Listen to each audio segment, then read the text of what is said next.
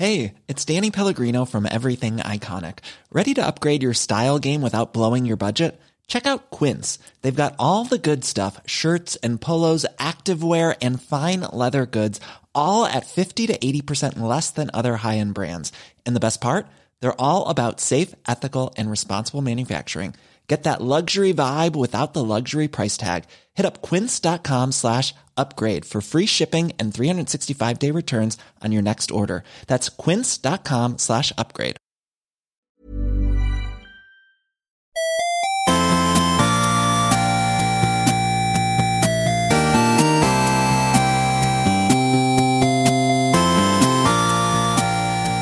Good morning, video games. Welcome to Filthy Casuals, a podcast about video games hosted by three very kind and extremely knowledgeable boys. Thank you very much for joining us. My name is Tommy Dasilo, and with me, as always... G'day, Tommy. It's Ben Vanel here.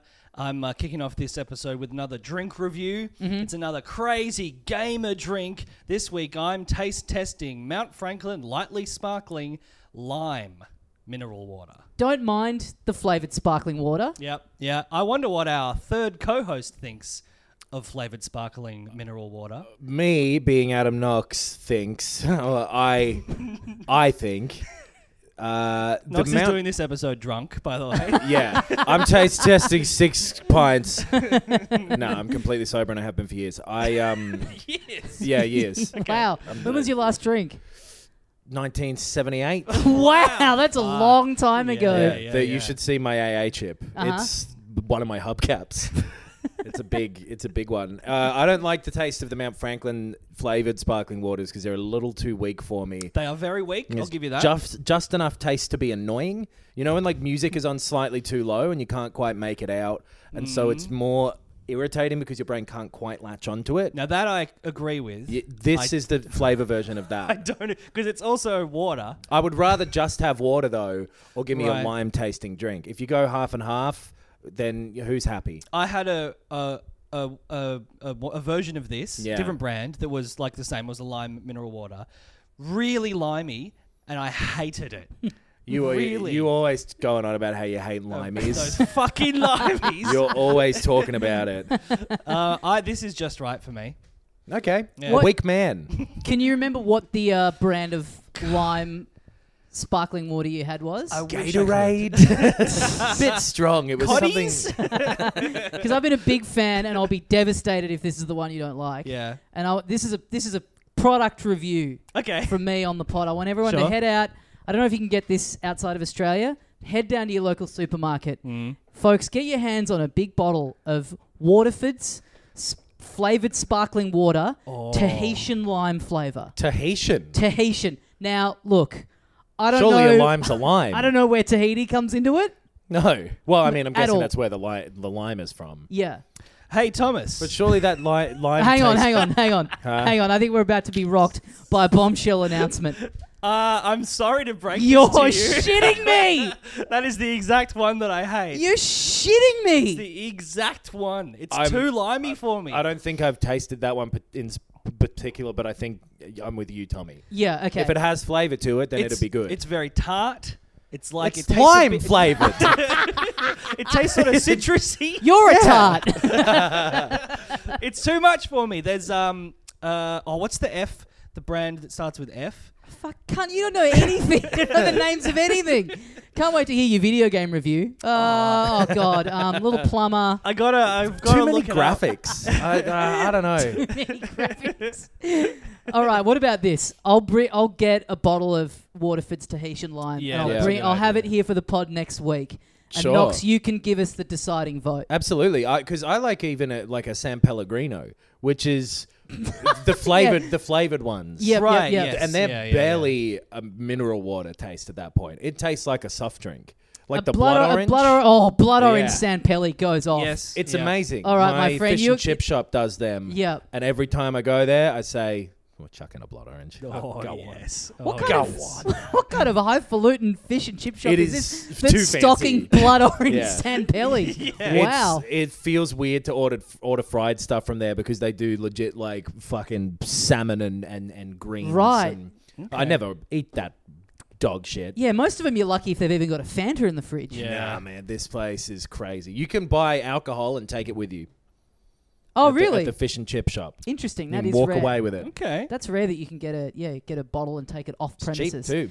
The Waterfords in terms of intensity Not of that I flavour, would touch the stuff. it's slightly below that of the San Pelli. Okay. The San Pelli would absolutely blow Brendan's blow Brendan. blow Brendan's brain off. Brendan Vanel. I don't mind being Brendan, actually. That didn't land too poorly. I can't find the one that I like, but it starts with an F. It's like Fanta. No. Four cowards. It's not Mount Franklin either. Flavorless. But it's great. It's like a LaCroix. Is that how you say LaCroix? I think it's LaCroix. LaCroix? Is that it sounds French, so I'm going to, LaCroix sounds like how the French would say it. It's on a I think it's LaCroix, actually, now that I think about it. Yeah. LaCroix? LaCroix? I have no idea what you're talking about. I would try. Yeah. Let's just cover our bases and say every possible pronunciation. LaCroix. Because there will be an American listener going LaCroix. berserk at the moment over this. Right, and is that their one? That what? Their mineral water? No, that's a good one. That's a good one. Big brand in the States. Yeah. I feel like the one that I can't remember the name of that starts with F that is like, Frentel? Yes! Yeah. Thank you. They're the cheapest big packs of bottled water that you get at the Woolies. Oh, yeah. Okay. So But they they do a good flavoured sparkling, you're saying? The perfect balance, Okay, in my opinion. all right. Zero flavor and 100% water. Fill it from the tap. Okay, so if you can get one of them Yeah. and bring that in next week, Yep. and then I'll get a Waterfords, and we can pit them against each other. So happy to judge Knox, this contest. Blind Yeah. taste Yeah, test absolutely. like the old Pepsi ads. Okay. I'm Alright. so afraid of drinking a liquid without knowing what it is when you've put it in front of me. But I'll do it if there's a chance that I'll get a lovely bit of mineral water. Yeah. Favorite drink now as an adult? Favorite little Same. treat? Yes, Yeah, me same. too. Yeah. I mean, yeah. it's cordial, but I've grown up because my branding is different now. Yep. Yeah. No, completely on the same page. Yeah. Oh man, I'm excited for this, Knox. You're in for a treat. Either You're gonna way. love this Tahitian lime, my friend. I'll need something like a palate cleanser in between. Yes, I was thinking that. You can't have them one after the other, No. really. I don't know if just water will do it So either. you can't Yeah. have Tommy's one first because that's so overpoweringly, grossly flavorful. But then I'll know. No. I've got to have like something with like a very different flavor to Yeah. water Different consistency, in between. maybe. I guess so. Maybe I just got Yeah. to bite on a chicken Just maybe leg a in s- between. a white, Small creamy volume. sort of- I cannot believe you. Your response, I really thought you were deliberately setting us up for that. No. I thought we were doing a bit. I was serious. No, but I was in all trying honesty, to sneak a little sarsaparilla out of you. Yeah, you're okay, right yeah. though. There does need to be a good palate cleanser in the middle, Yeah. and it can't just be. Maybe it should just be a big glass of milk. just to Sure. reset yeah. you. That's what they do with chili, right? It gets rid of hot flavors. I can have milk, spice. then normal water, and then you reset. Okay. Yeah. Ugh. Yeah, Ugh. it's not ideal. Yeah. No, but then I would worry We'll about figure it out in between now and next week. We'll take suggestions, I guess, if people have done this before, perhaps. Have you ever run a taste test before? Yeah. Let us know how we should do this. One of the deliberately least flavorful drink. Like it is meant Almost to be mild. just water. Yeah. All right. Well, strap in for that one, folks. It's Yep. going to be a big week next week. We're going to decide what the best color is: beige or cream. So we got a few games to review this week, actually, and we are, as we've been saying for a little while, we're going to do a big spoiler-filled wrap-up of our thoughts of Kentucky Route Zero. Now that we've all finished it, we're going to be doing that at the very, very end of the episode after we've signed off and everything. Yep. So A stick around sealed for that. section Yes. is the branding. Yes. Yep. Stick around for that if you want to hear that. But if you don't want to be spoiled, if you haven't played that game, then don't stress. You're not going to accidentally hear anything that you don't want to hear. But if you haven't played Kentucky Route Zero, I reckon you should. Yes. If you haven't, don't. If you think there's a chance you might play it, Yeah. I reckon don't go. Well, I don't care. I'll just listen to the spoilers. It's No, all no. story. It's Yeah. essentially a play. Yeah. Like Yeah. it is a virtual play. Yeah. Don't listen to the spoiler thing unless you've played it and want to hear us talk about it, Yeah. because I think we'll be going in depth, but we Yeah. haven't done it yet, so maybe we'll just scratch the surface and Yeah. it'll be disappointing. Oh, But no, no, I'm go- going to fist the Surface, man. I'm going all the way in. You're Yeah. gonna fist the surface. Yeah. That's a punch. Yeah, well, I'm not just scratching it. No, that's- Right. that's fair. Scratch the surface is nothing as sexual.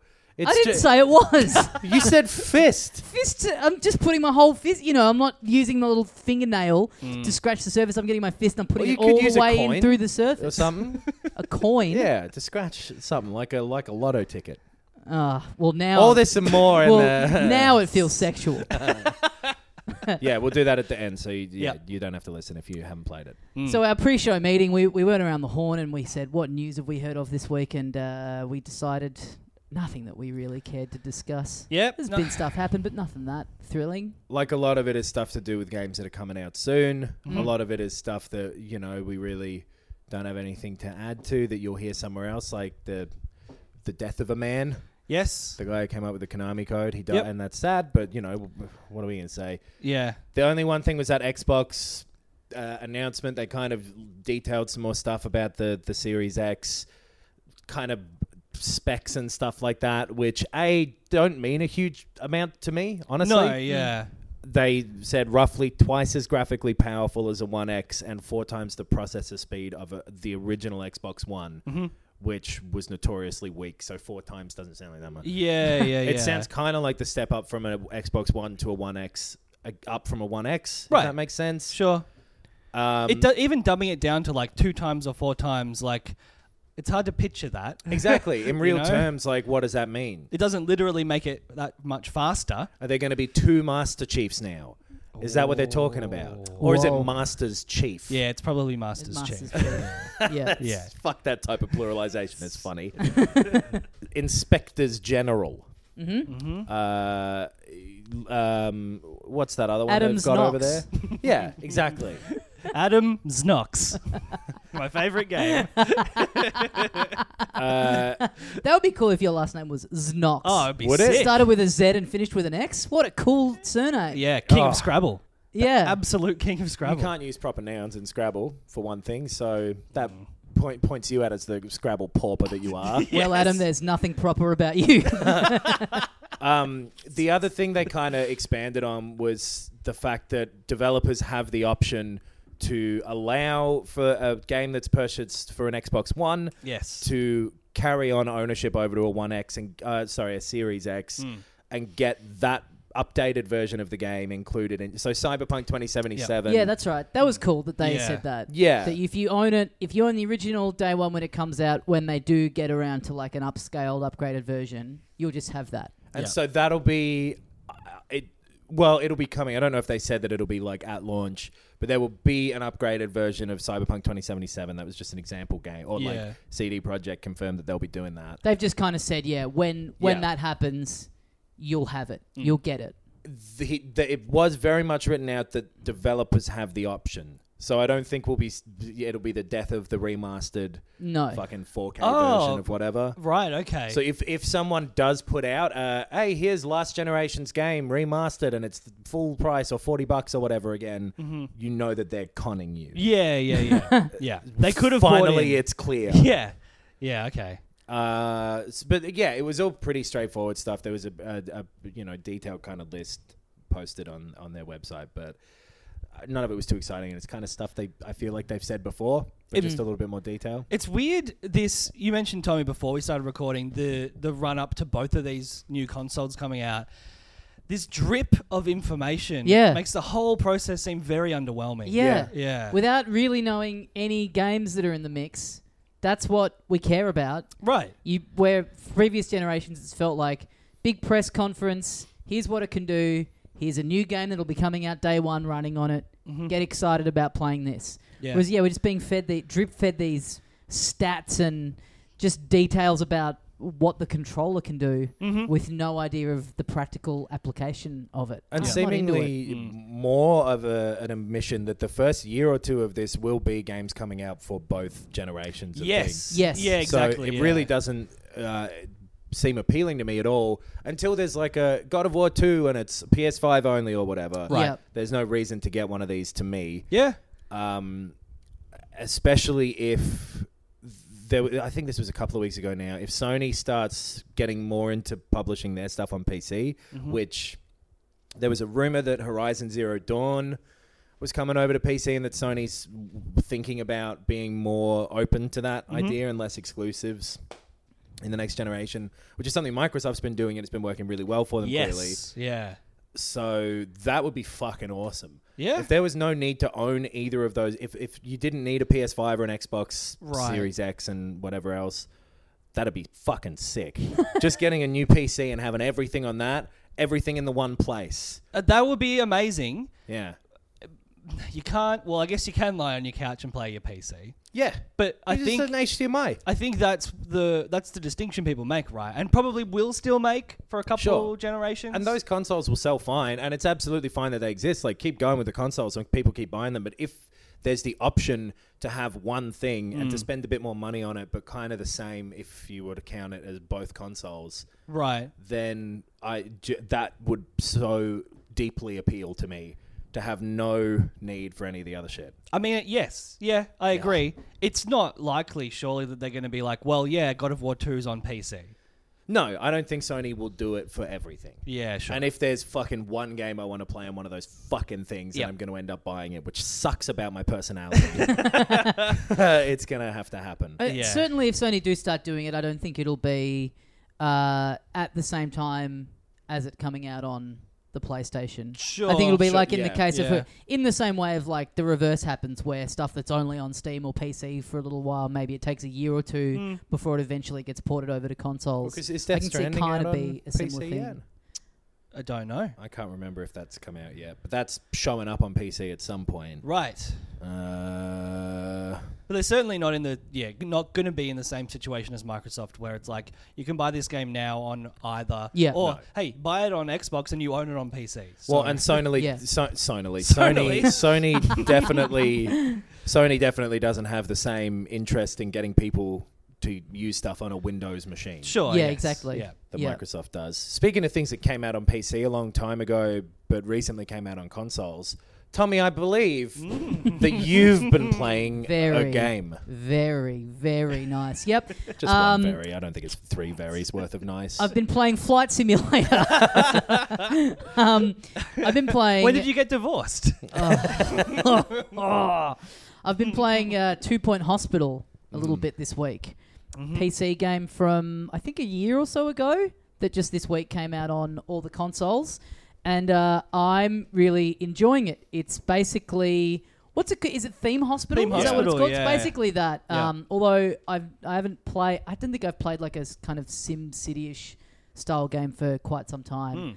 But yeah, it's that kind of resource management kind of game, building a hospital, but with more of kind of a cartoony sort of bent to it. Like the diseases that people come in to have treated are sort of pretty out there and pretty zany, for want of a better word. Like what? Like you set up a psychiatrist's office, and then people come in who think they're rock stars, and they're all dressed like Freddie Mercury. Right. And so it's like that's the way that's I guess it's kind of like a cute roundabout way of going, these people need psychiatric help. Right. Instead of the game having to make it too real world and potentially that makes sense. Full on. And I mean, I get you're dealing with sickness and hospitals and stuff, but it's and just turning it into a silly game. So yeah, the people have like lightheadedness and there's like balloons attached to their head and stuff like that. Right. Yeah. This sounds identical to Theme Hospital, and I quickly Does it do the same thing? Googled I think both it's of the them. same people who worked on both. That makes sense because, like, in Theme Hospital, there's a disease called bloaty head. You got a swollen head. King Complex, where you impersonate Elvis Presley. Okay. How times have changed. Like alien DNA. Like it sounds, and it would make sense if it's the same company. Now people impersonate Freddie Mercury or Rami Malek. if you have Rami Malek disease and you poorly impersonate Freddie Mercury. Thank you for saying his name because I was like, Taron Egerton? No, that was Elton John. Fuck. But yeah, I started playing it last night and very quickly got sucked into it and spent most of my night playing it. So it's like, you start off with this one block and you kind of... It's got a really great sort of tutorial system, like the way it kind of holds your hand and guides you through in the beginning phases, because there is a lot going on. and there are sort of things going on in the background that I don't quite understand how I could prevent them at this stage. So early on, almost Ben Vanel style, Yes. playing Fire Emblem. Yes. A lot of my patients kicking the bucket. Okay. You've got a bit more of an excuse when they are patients at a hospital rather than students at a school. I expect those people. I don't know. Let's agree to disagree. Yeah, like, I've got it all set up. I've got enough beds. I've got enough staff. But I think I'm hiring the wrong staff because you can kind of browse through, like, which staff members are better at which and stuff. So I haven't quite got my head around, doing the management thing of, okay, I need to put this person in here because they're better at that and these people are coming in with this. The hospital does get pretty busy pretty quickly. So there is a lot to... And looking at the screenshots and stuff, I was like, I don't know how I'm going to go with this. It looks very overwhelming. Right. And it is, but it does settle you in very nicely. Right.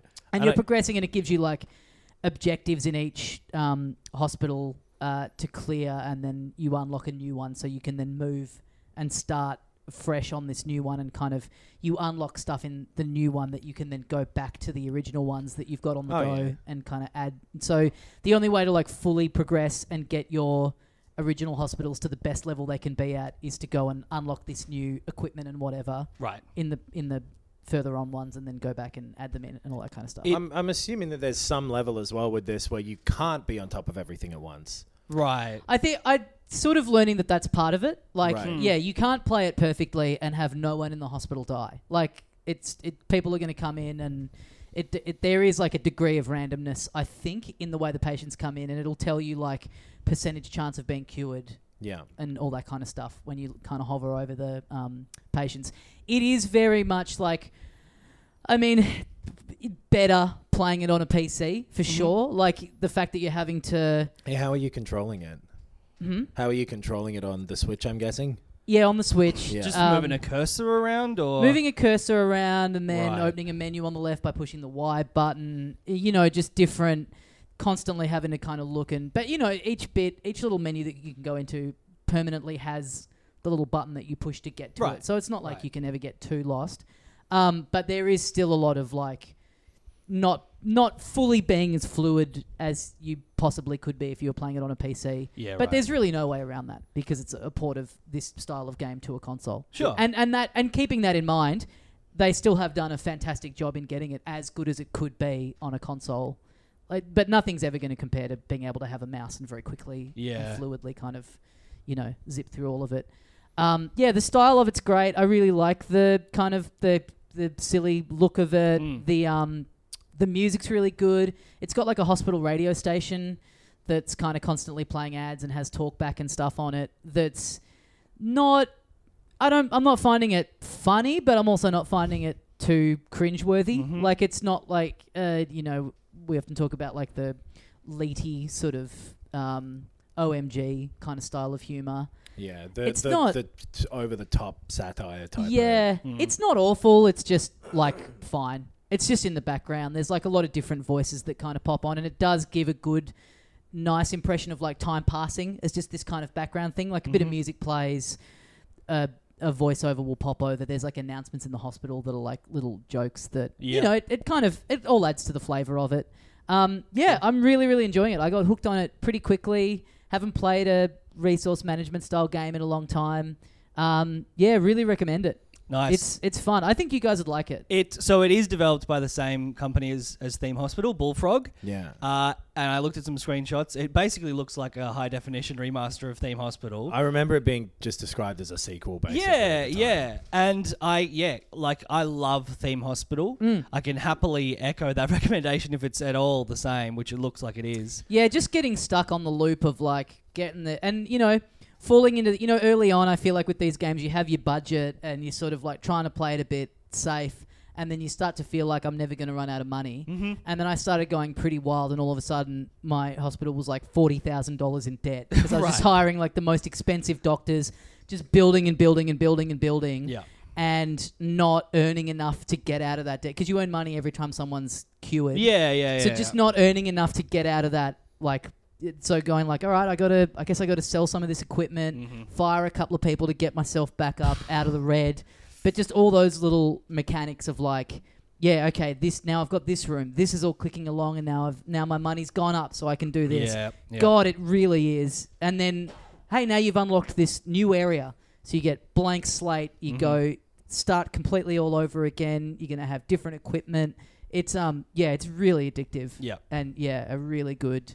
Yeah, my whole night disappeared last night without me really thinking too deeply about it. Yeah, cool. nice. I read an article that was a hospital administrator who played 2 Point Hospital and gave a review of it, and was saying that it is pretty representative of the feeling of running a hospital. Like, it's obviously a cartoonified version of it. Yeah, right. But it's like, these people aren't getting along, or this person's a bit lazy, so they're not doing this good of a job here, they were positive about it. It was an interesting thing to read. Well, speaking from the other side that. of the equation, having spent a lot of time in hospitals, I can't say that it's faithful to that experience at all.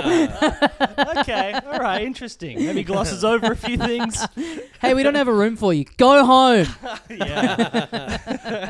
I'm going to die because I've been waiting in this. There was one guy who died because he was waiting too long for treatment, and I clicked. I'm like, what could I have done more? And it's like, he was waiting in this hallway for 180 days. Well, Fuck. I think that half a year just sitting in a corridor, I'm sorry, Yeah. that's on you. That sounds like a representation of the American healthcare system. Oh, yeah. I genuinely think we'd have listeners being like, yeah, that's not that unbelievable. Waiting lists and stuff like that for transplants and whatever, I guess. Yeah. Long. Oh, Yeah. yeah, for sure. I just found it funny that in this case, Yeah. he specifically didn't leave the building Maybe for 6 months. ring one of those bells on the counter there, champ. He's probably sick. I put out a leaflet stand. He had plenty of stuff to look through. I'm dying of getting nurses' attention disease. I can't do it. I'm afraid of it, and that's what I'm dying from. Yeah, but check it out if you like that kind of thing. I think it'll definitely scratch that itch for you. I believe it is free on Game Pass. It is. Right now. Oh, great. Yes, Yeah.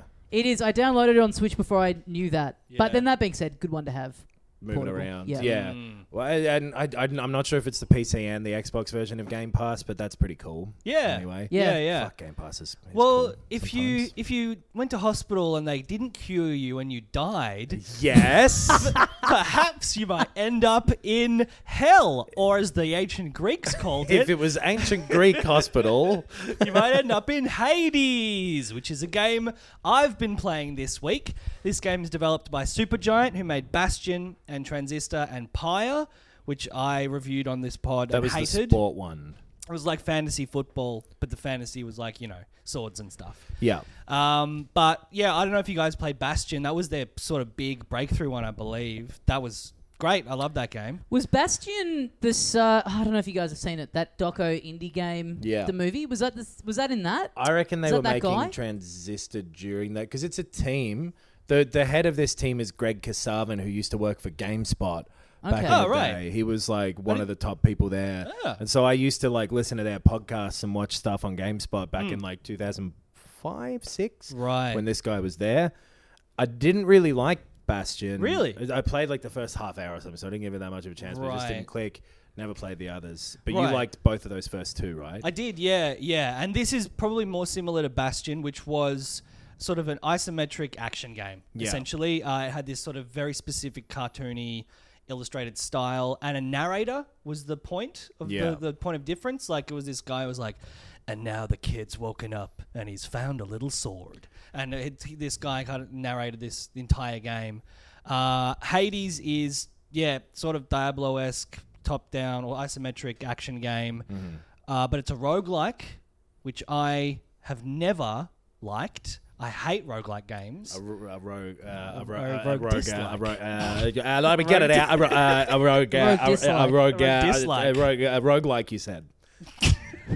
What were you saying? Sorry, I wasn't trying to make it. I was just clarifying. Do you guys like roguelike games? No, I haven't really had one click before, to be honest. I don't really like the feeling of resetting after every... Other than Dark Souls, which I guess is sort of like a roguelike, but not really. Right, yeah. I think I'm on the same page in that regard. I hate that thing of being like, I've made no progress. Even the Yeah. ones that people, bang on about, like Dead Cells and stuff like that, which some people consider to be their favorite thing, I just fell quickly off of it because it...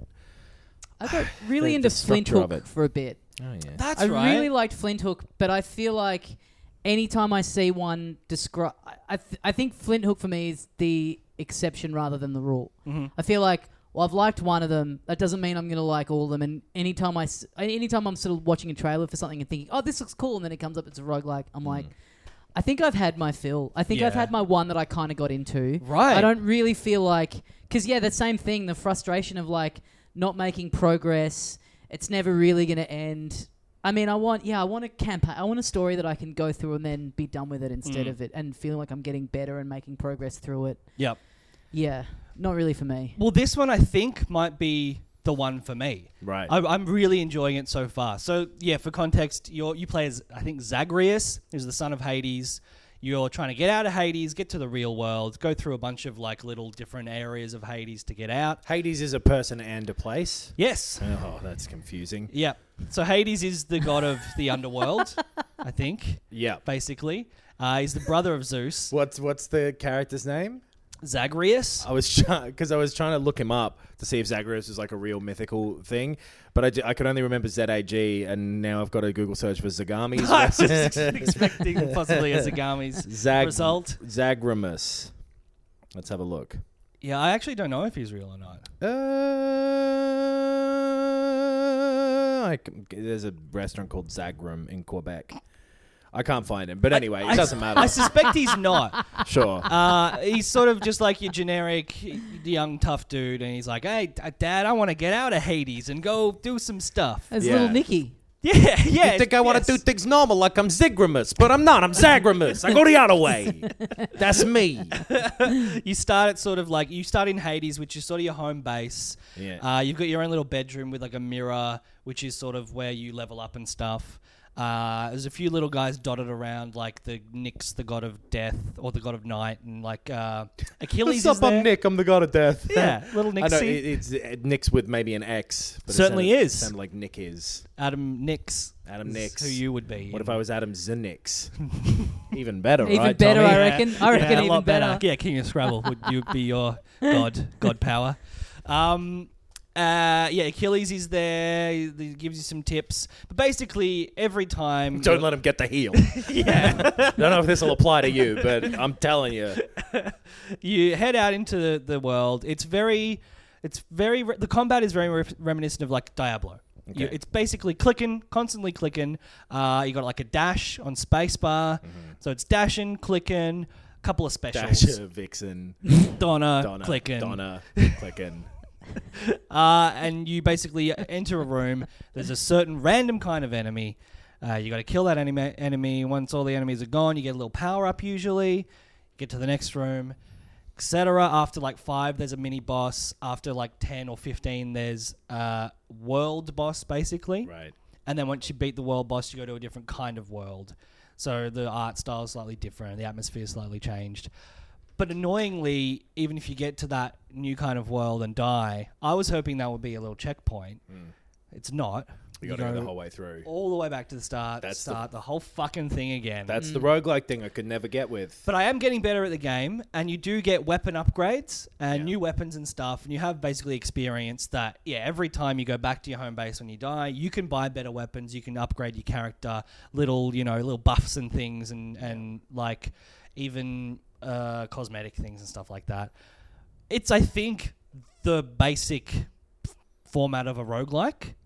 I don't think it's doing anything innovative with that format. It doesn't sound like it. But I think I just like the style. And I think the combat is extremely fun. It's very, very fun and Moorish. And, Diablo 2, clicky, fun sort of combat. Mm-hmm. I guess that's going to be the thing with that type of game, right? Is if you like the specific 30-second gameplay loop thing, then you're going to like it or not. And it is really a very, very fun gameplay loop. That like combination of like basic attacks, little specials, and the dodge thing. It is very Dark Souls-ish. It's just rhythm and hitting a lot and moving around constantly. A little bit Zen state kind of thing. Yeah, absolutely. Is it the same kind of art style that they generally have, like that hand-drawn-y kind of...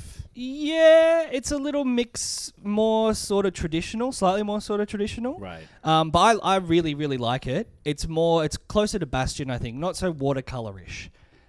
Pretty traditional, but like I love the sort of ancient Greek shit. Like Yeah. all the dressing around this game makes me enjoy it more than I think I would any other roguelike. Right. And is this Yeah. one a fully released game, or is this an early access thing? This is still in early access. I'm wondering why I hadn't really, but that makes sense. Yes, they're updating it like every couple of weeks. It looks like. Sure. I haven't come across any bugs or anything. Like I think I've dived in at the right point. It's been playable for like a year at least. Oh, right, okay. Yeah, a year and December a half. 2018 on the Epic Games Store. It originally Yeah. was available, Yes, and it was exclusive to the Epic Game Store. but now it is not. It's on Steam now. I'm Right. playing it on Steam. But yeah, I'm really enjoying it. It feels like a fully fledged game. It feels like it's been released. Great. So I have no qualms in recommending it. Right. If it sounds like you'd like it, it's really really fun. Just even the definition of what early access means anymore is so all over the place, depending on the. Yeah. Because this says it's releasing at the end of this year, but even if it were technically released now, it's not uncommon for a game to do a year of updates going forward. Completely, so what's yeah. the difference between this and that? And if the updates are like minor or almost unnoticeable for someone like me, because I think it has been updated while I've been playing it, then yeah, you're right. It's just like a patch update that you get on a console game and have absolutely no idea what it even changed. But yeah, Hades is very, very fun. If you like the combat loop that it presents, then you like the game, and I'm really enjoying it. Cool. Yeah. I think that's it. Like with Flint Hook, I just liked I just liked the feel of moving around in that game. Yeah. And I guess with a roguelike, you're never going to come up against a bit that you just can't beat and get frustrated by it. So sometimes Yes. it's like the dying and resetting. It's easier to just stay stuck in it. If you like that loop, it's easier to stay stuck in it for hours at a time. Sure, Because you're never going to get up to a bit where you're like, I'm not as interested in this bit, or I just can't clear it, so I'm getting frustrated, so I'm going to put it down. Sure. There's less issues with stepping away from it because you're like, okay, well, it's going to be the same thing when I go back to it. Yep. I think there's maybe some issues with going back to it. Like right now, I'm like, well, I could go back to that game and play it, and I'm going to have to play the exact same thing again. Right. Maybe I want to play a different game tonight, and maybe that happens, for a week, and I forget about this game. Sure. But yeah, I really enjoy the combat. That's the main thing. It is. That's the weird thing about roguelikes. Is it's a very like old school kind of arcade almost approach to video gaming. That Yeah. thing of like, oh fuck, I was so close. Like, Yep. I got so far that time. I'm back to the very start. Yeah. I'm better at it now. I'll be able to get back up there easily. Like it's kind of like right back to the very start of like what video games were. That's true. Yeah.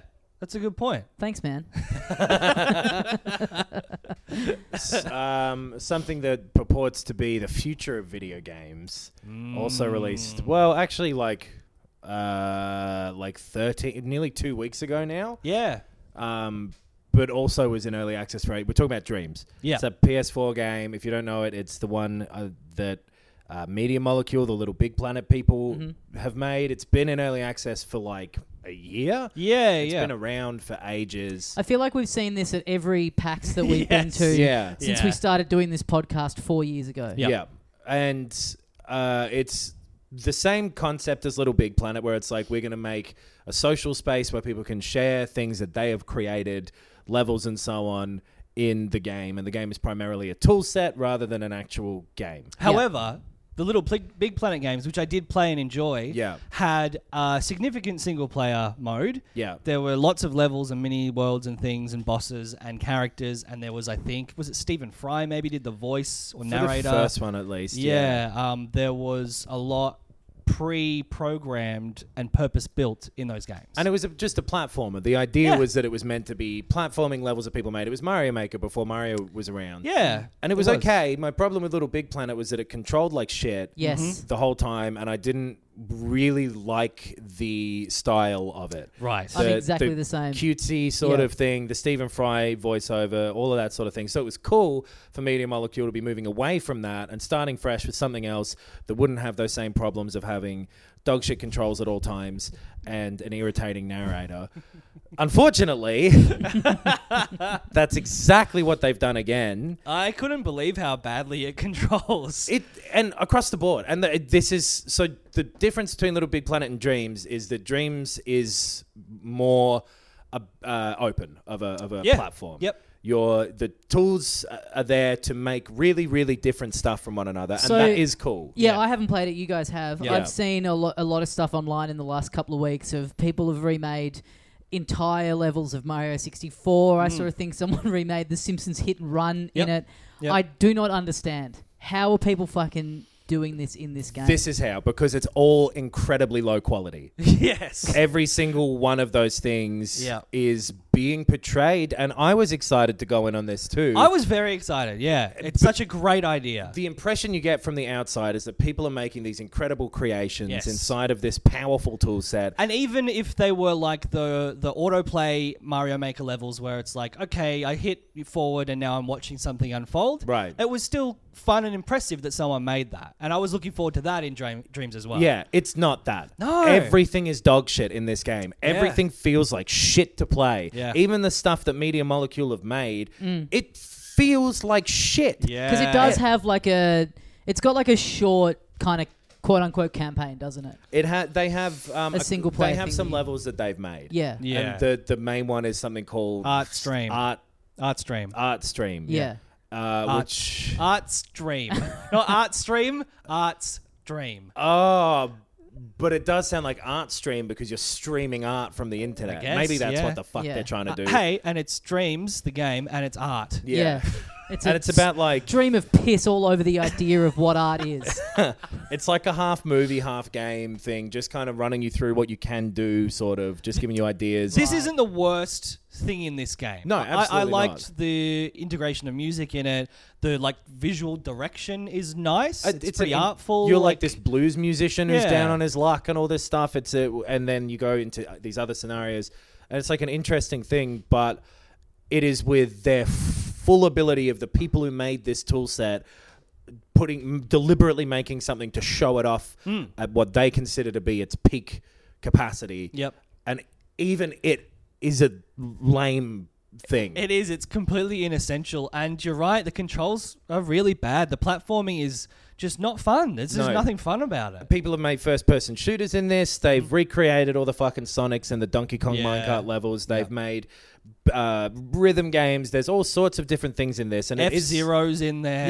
Yeah, it's impressive that people are able to make these facsimiles of other things. Sure. I every time I open a new one of these little little capsule games, Yeah. it's like, oh, how did they get that car to look exactly like the F-Zero car, It's or, cool. or like a close, It has version. like a 3D model sculpting thing that you That's can do. because that's what I've been wondering. Yeah, Yeah. how are you? Have you it's ever seen crazy people that it's giving paint you- in VR?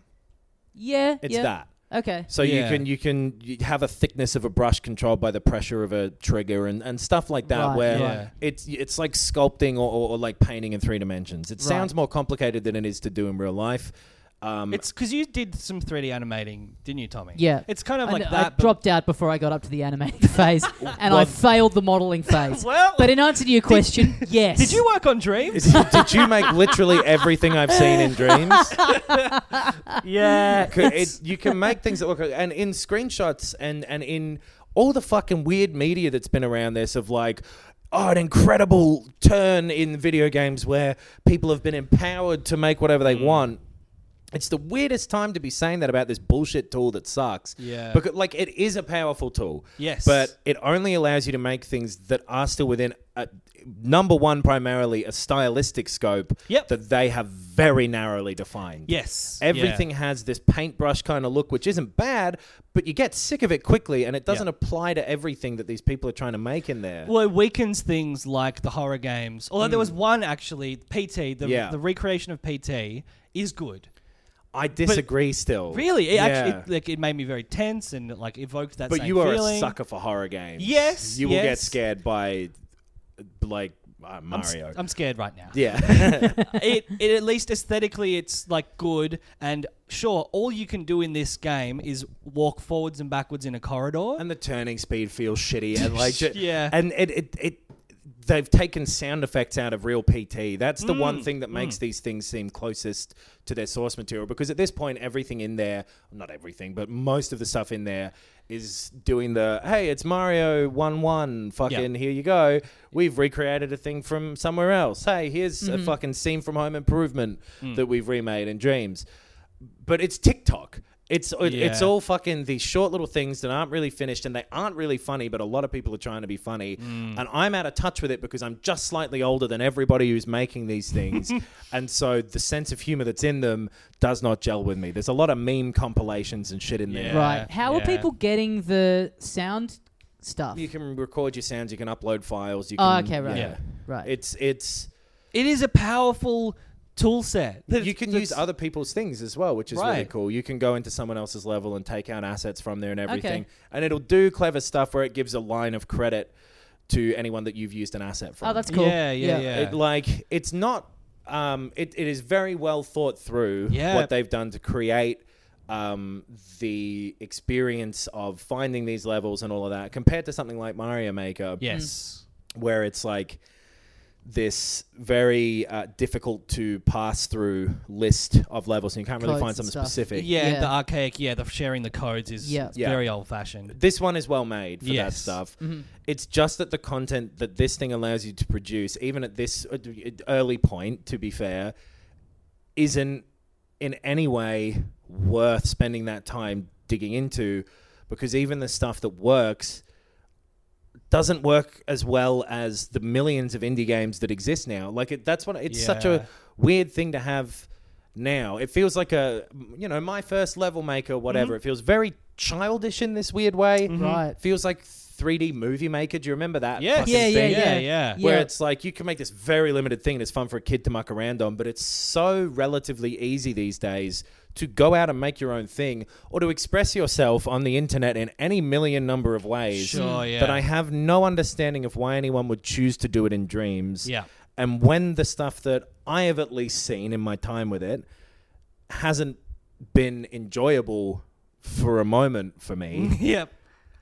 Why anyone would put the time into playing that stuff as well. So I just don't get it. It seems more like it's just like, oh, cool. Oh, wow, they've managed to get it looking pretty spot on. But it's not you're even not having fun. But because... but I mean, that would be the extent of the enjoyment that you would get out of it. Not like, I'm actually really having fun playing this. But all of it is simple enough to do in this tool set that you're just like, 4 hours about to do that. Right. Do you know what I mean? Like, none of it is like, oh, that's clever or whatever, that I have seen, and that will come along probably. But I just don't... It has to, right? Because it is a easy to use tool set that has a surprisingly large scope in terms of you can make a story based video game, you could make a wordless platform experience, you could make a racing game, you could make a fucking Galaga ripoff, you could make a walking simulator with an interesting story. No one has made any of these yet to a level worth playing. There's probably some out there that we haven't seen, but then you also get the fucking thing. Well, I've played all of the popular ones, all of the most thumbs up ones of the past month, week, day, hour. I've played all of them to try and find a good one, and they don't exist. I've really been looking. I mean, people are probably making them at some point, right? Surely, You go into some of these, and it's the kind of thing where people feel comfortable having placeholder text there, like, I haven't figured out the controls yet. Come back later. Yeah. And it just is this shitty experience to play that doesn't feel like you're part of, for me at least, this community trying to build these cool things. I think because the tool set is so wide in scope, it means that everything is half-assed because you can kind of do whatever. So people do something, it can't quite get it there, but go, oh, that's pretty cool, that's good enough, that's almost that. Yeah. Whereas with something like Mario Maker, you get these really clever levels because it is being made within this smaller...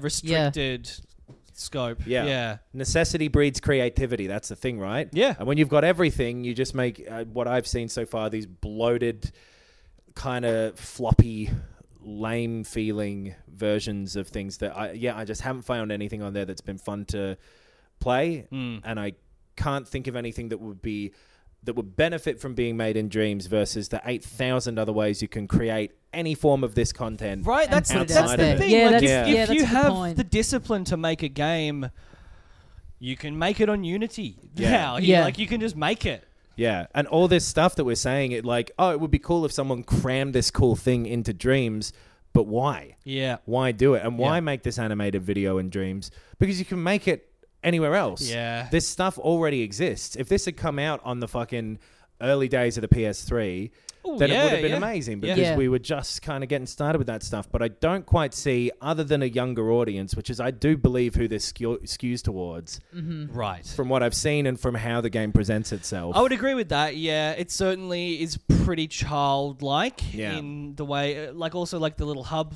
like world that you live in and stuff. The characters that are presented to you as part of the game's interface are all very childish. And the content as well has that smell of like the fucking 2001 Newgrounds of like, let's chainsaw Britney Spears type of stuff. Yeah. It's not like that anymore because kids have changed for the better. But it's like, here's Spider-Man farting or whatever. Yes. Here's, Shrek's a pirate today. It's all this brilliant stuff. It's weird because what it presents in its own, the media molecule stuff, like there's one thing where it's called like dash something. Yeah. What is it called? Is that the car one? Or like the space car one? No, it's where you play as that dumb triangle. Oh, yeah. And you just have to race around a track as fast as you can, and like sometimes you got to hit boosters, and sometimes you're like going on a little shortcut and you're like bouncing on things, and you're just trying to do it as fast as you can, like this little loop. Or like you're this duck in a shithouse platformer, open this fridge and there's a bubble inside, but none of it means anything because it's not a real game. And or like the ancient temple one, like escape the ancient temple, and it's like, well, you're just controlling this little guy around these like completely unimaginative platforming levels, and these are made by the developer. Yeah.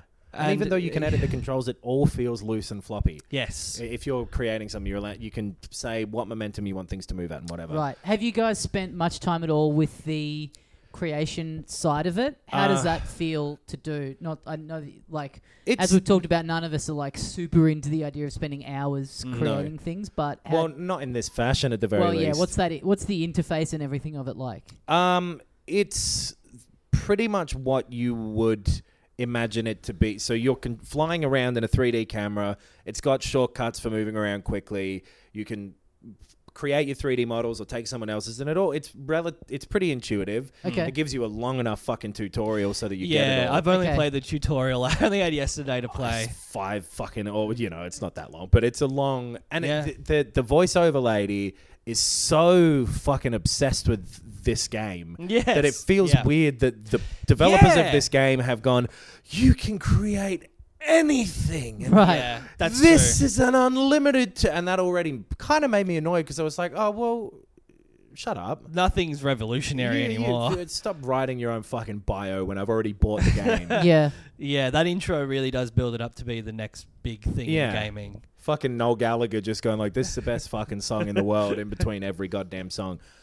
So I don't quite get what niche it's filling. You're absolutely right. Like, other than a 12-year-old's pastime. Yeah. I mean, not that if you're fucking 50 and you enjoy it, that's fine. But I'm just saying, it appears to be purpose built for young children. Yeah. I think. Yeah. I mean, you could maybe see someone fucking around with it and making whatever they want, making a little story. Maybe they've never thought about game design before. And maybe, they post these things, and, in defense of the argument of like, why wouldn't you just make it in anything else and then put it for sale on Steam or whatever. Yeah. But yeah, maybe you fuck around with it and you get good feedback, and that kind of awakens something inside you, and you're like, you know what? Fuck, I'm actually good at this. It's okay, if 100% it's discovered something like that, then cool. But yeah, you're right. For everything else, if it's like, I really want to make a game, it's like, well, fucking make a game. That's why I say it's like TikTok. Yeah. It's that, but for people on TikTok who never thought about being a comedian or a dancer. Yeah. But put content out there that for whatever reason gets eaten up but fucking sucks. And they go on to become more successul than you. And that's fine. It doesn't really matter. You've got other things to do than be a dancer. But it sometimes gets in your mind. But because it's not fun to play is the issue. Like, that's great if that is happening for people who end up wanting to make games. But even what currently is being made on this platform is not fun to play for someone who just wants to play games. Exactly. Right. It's as an educational toy box for someone who wants to dip their toe in, sure. At what they've created for the social space stuff, the tools for that, sure. Yeah. None of it is like bad because it's incompetent. Other than I don't get why everything moves poorly, but none of it is bad because it's been lazy or it's been made without care. Like, I think that it would be very possible for this game to have a really, really bad like control scheme for the creation process. Yeah. To have like shitty menus, to have all of that stuff be really poorly thought out, and it's not. There's an argument partially that it is because it's it's decent. It does a thing well. It's got this weird watermark in the corner at all times that says "Made in Dreams," so that you can't take a screenshot of it and go like, "This is my game that I created." It's got constantly a watermark there, which is fucking weird for a game that I've bought to be like, by the way, fuck you. Yeah. But and people do relatively creative stuff with it. There's one where you're Godzilla and it cuts to like a news report angle of you destroying the city sometimes, but that game feels shit. Yeah, right. And it plays like shit and it looks and sounds like shit. And good on them for putting the effort into doing it. But it is like watching someone's fucking home movie that sucks. Yeah, or stumbling onto this YouTube channel that someone clearly didn't give an actual shit about as making as an entertainment product. Yeah. They did it for fun, which is fine. It's good to have fun and expressing yourself is good. But I don't find that appealing personally. I'm not going to get into that community. I'm not going to feel any sort of attachment to something that someone is making for a laugh. If there's better stuff, it's a waste of time. All right, well, I'm going to get this game and get really good at it, and I'm going to make Adam Knox 64. Sure. If you be the fucking Michelangelo of dreams, go for it. I just devote all my time to making a 3D platformer where you're the star of it. Do you like it now, Adam? I would despise it. That would be the ultimate insult. Well done. Super Mario 64 style, where it's your head as the title screen and you can like push and pull it. Yeah. It's the same as Flash. It's Newgrounds. This is it Newgrounds. is. It really is, yeah. And yeah, we were the right age for Newgrounds when it was big. Exactly. So we loved it. So yeah, maybe there probably is a young... Maybe. But even that... Newgrounds wasn't competing with much, was the other thing. Yes. There were other sites like it, and there were plenty of Flash game websites and all that sort of thing.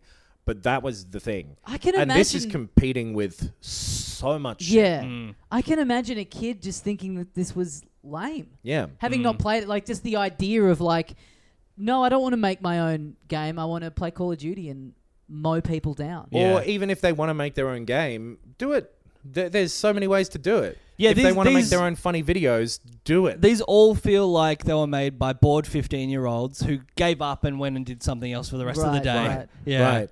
And I can't see it having staying power when it is competing with the entirety of the internet and the unbridled creativity that is possible on there. This machine seems purposeless. The closest I had to enjoying one of these was someone made Journey again with different landscapes and different levels and stuff. Yeah. And it was the exact same character model.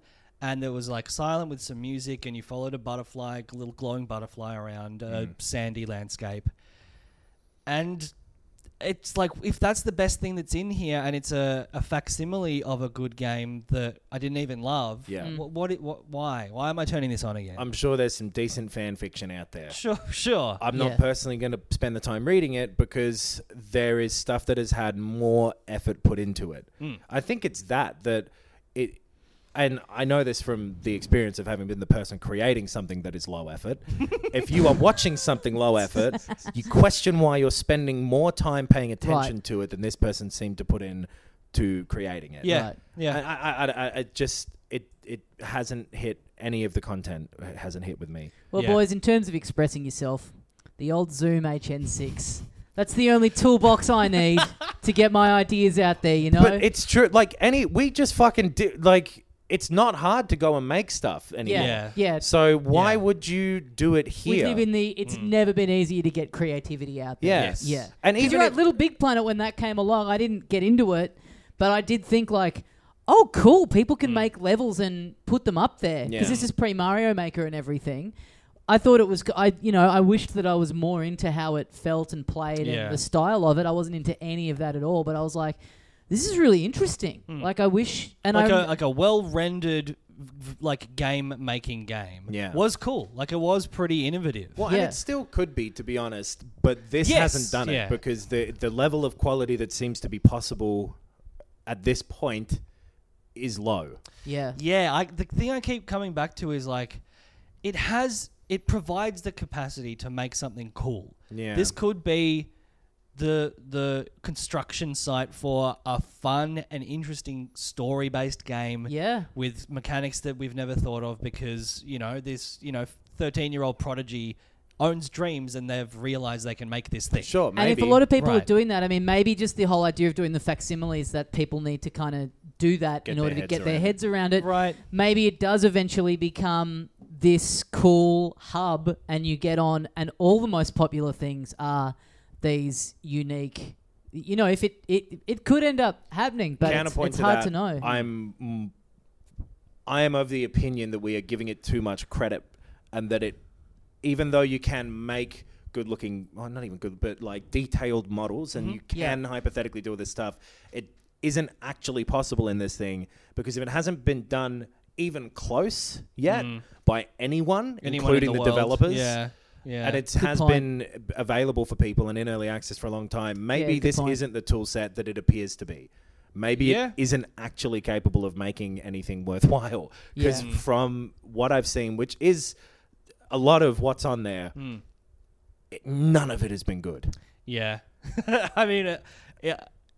And even if it was, I agree, can't agree. imagine that there's a time difference in making it for real, in quotes, with some more powerful thing or, like Unity or whatever, versus making it with this. I can't imagine that to create something of the same level of quality, which is kind of the point, right? Mm-hmm.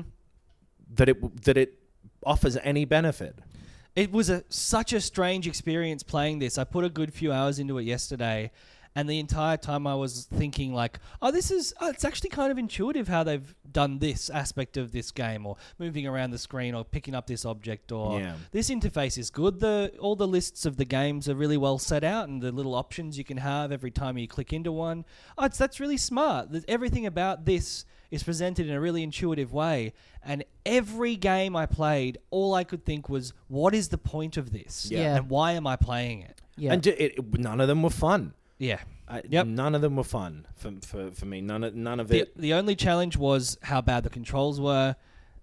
In a similar way to in each of the games, they all felt quite similarly floaty and weird and sloppy and dodgy. Just weightless. Mostly just weightless. And across different genres, there are shooters, there are platformers, there are racing games, there's whatever. Yeah. And none of it works. Right. Yeah. It's that, whatever it is about simulating weight and gravity and physics in a game, that must be very, very hard to do because it's not done in any of the games I've played in Dreams. Well, how much control do you get over that? Because I imagine that's something I where... think heaps. Yeah. Really? You get to Okay. control the momentum and the fulcrum of a jump and all of that The sort of shit. inertia and gravity and all, and weight But and it- stuff. there still yeah. must be the default something- settings in it, I guess, Yeah. or Yeah. whatever whatever starting point they are giving you to leap off of, clearly isn't correct. Yeah. I suppose. But Yeah.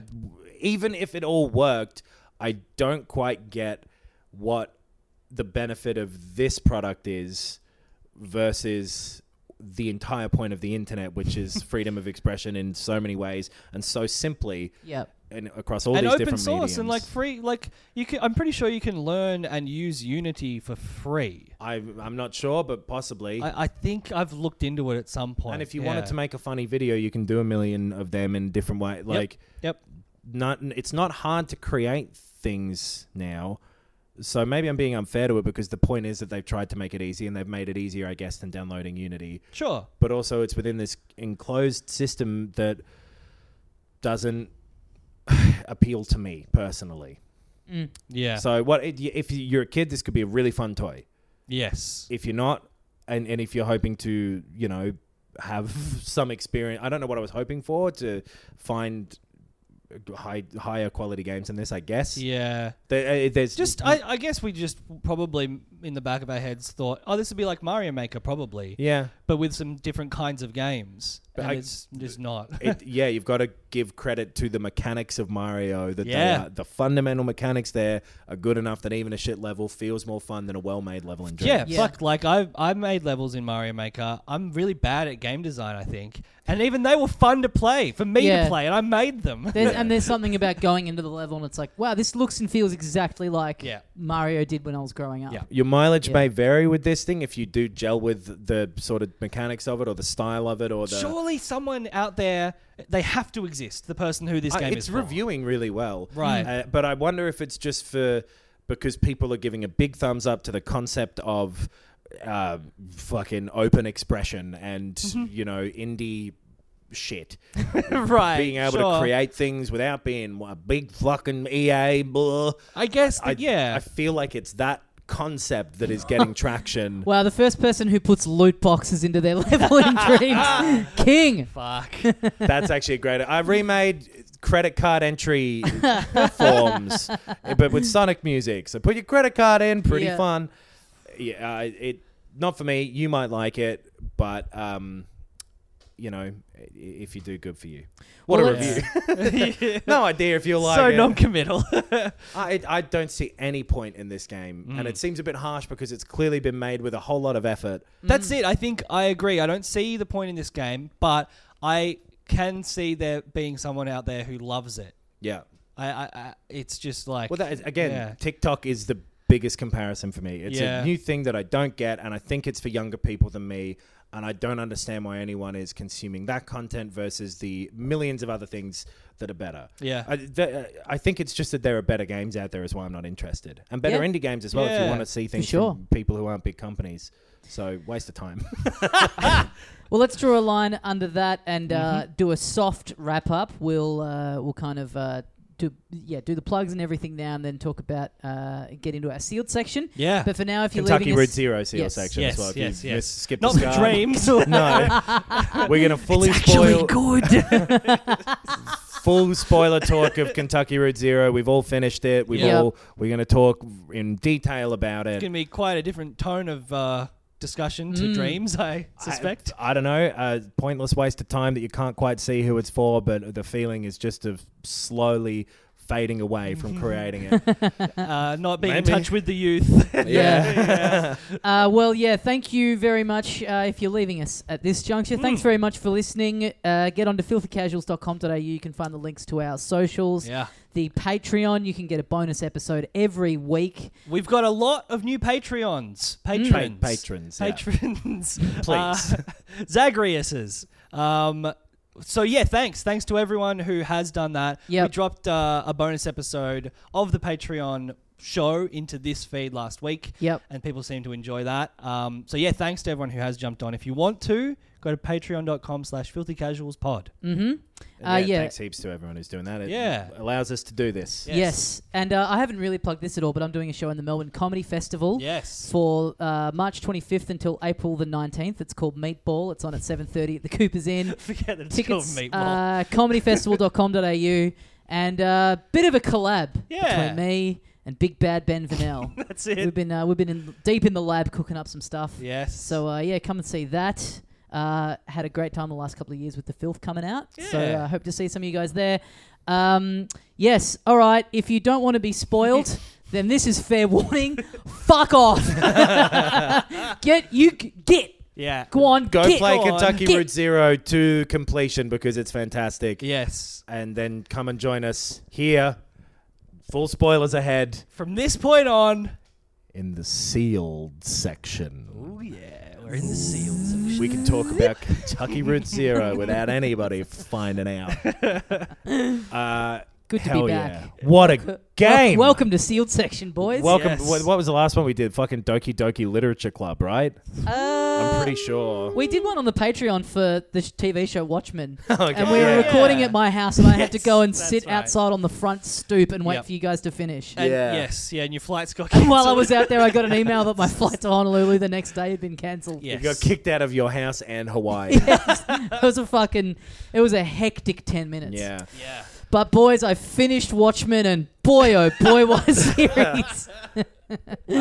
Fuck, Watchmen and Kentucky Route Zero, both 10 out of 10s for me. Yep. I'd agree. This was a fantastic game. Yep. So how did you guys all play it? What was the process? Because I basically bought it once the 5th one had come out and played it over sort of 2.5 weeks, sort of one act and an interlude per night with some breaks in between the nights. Yeah. I was sort of doing that. I kind of think at one point I went about a week in between. Right. And then there was one that I was trying to do an act in one sitting, and then there was one that it just was getting too late. And The kind of fourth one?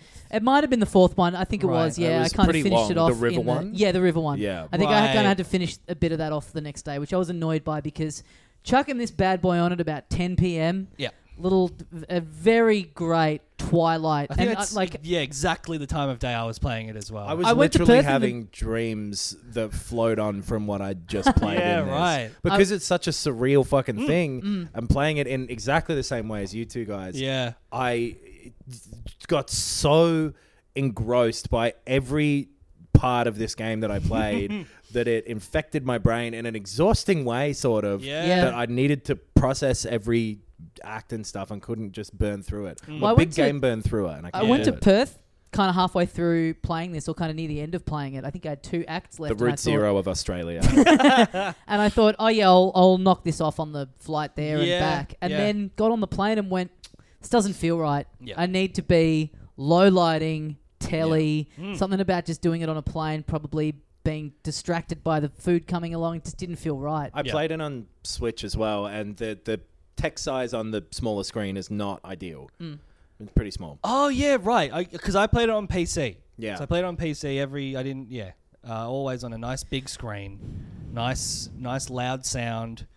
Do we want to go through it from the start? Yeah, Maybe. where do we I start think that's here? the way to do it. 'Cause I'd it love to changes just so much. talk about every act and go through. Yeah. Well, let's look up. I'll get up a fucking. Yeah. Because the So first typically act, for me, not the sort of game I tend to enjoy. Right, Like, I have a hard right. time with these kind of visual novelty things. Yeah, sure. Find them a bit boring. I get easily distracted. I get frustrated by not really doing anything. And at no point was that a problem for me with this. Yeah. And it's interesting. Like, it kind of really does. There are bits where you're moving around a lot, particularly at the end. So you do feel like you are, navigating a world and talking to people and stuff is happening. Yeah. But then, especially in the middle too, there are these huge chunks where you're not even moving a character. Right. For big chunks of it. Yeah, you are right. just scrolling through text. And I think that's interesting that it kind of doesn't... It's not too fussed with committing one way or the other to being like, oh, you're just scrolling text. Or you're always in an area that you're moving around and talking to people. Yeah. If it needs to just Deliberately. take its time and just scroll through text, it's like, all right, well, you're just going to have an hour where you don't move a character at all. Yeah. And then that final act where it's all about movement. But no, it like almost linear movement where you're just kind of going through this loop of. But we'll get there, I guess. Yeah. I like how much it does change it up without it feeling like it's kind of this forced set piece or whatever. Every different... Right, as in, like, sort of big third-person action game. It's like, okay, and now this is the bit where it's like a cinematic, and you Right. ride the giant winged griffin Or thing. like a gimmick where it's like, hey, you're playing as, like in Mass Effect, that bit where you play as Joker to go through the ship. Right. It's like, bit different, huh? Sure. All the different things, and especially with the interludes, they seem so... They can seem very out of place or whatever at first, but they all fit and they don't seem like they are being done as a gimmick at any point. Yeah, it's very Yes. organic. It's just doing whatever it needs to do to tell the story in that moment. Exactly, yeah. That's the focus of these three, I think it is, right, guys? They are telling a story and exploring different ways to tell that story in a game.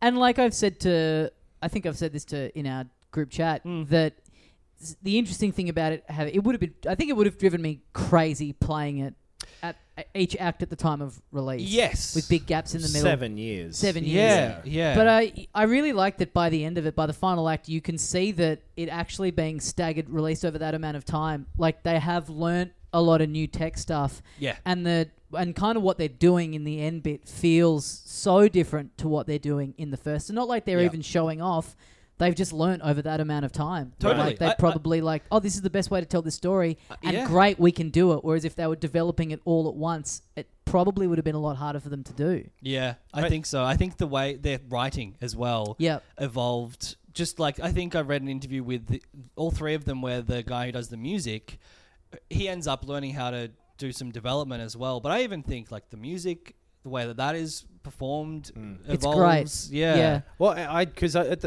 during the first act, so you don't do a prelude to the first act, do you? It's just act one, and then there Just after opens that, opens at the Gas station. at the gas station. Equus.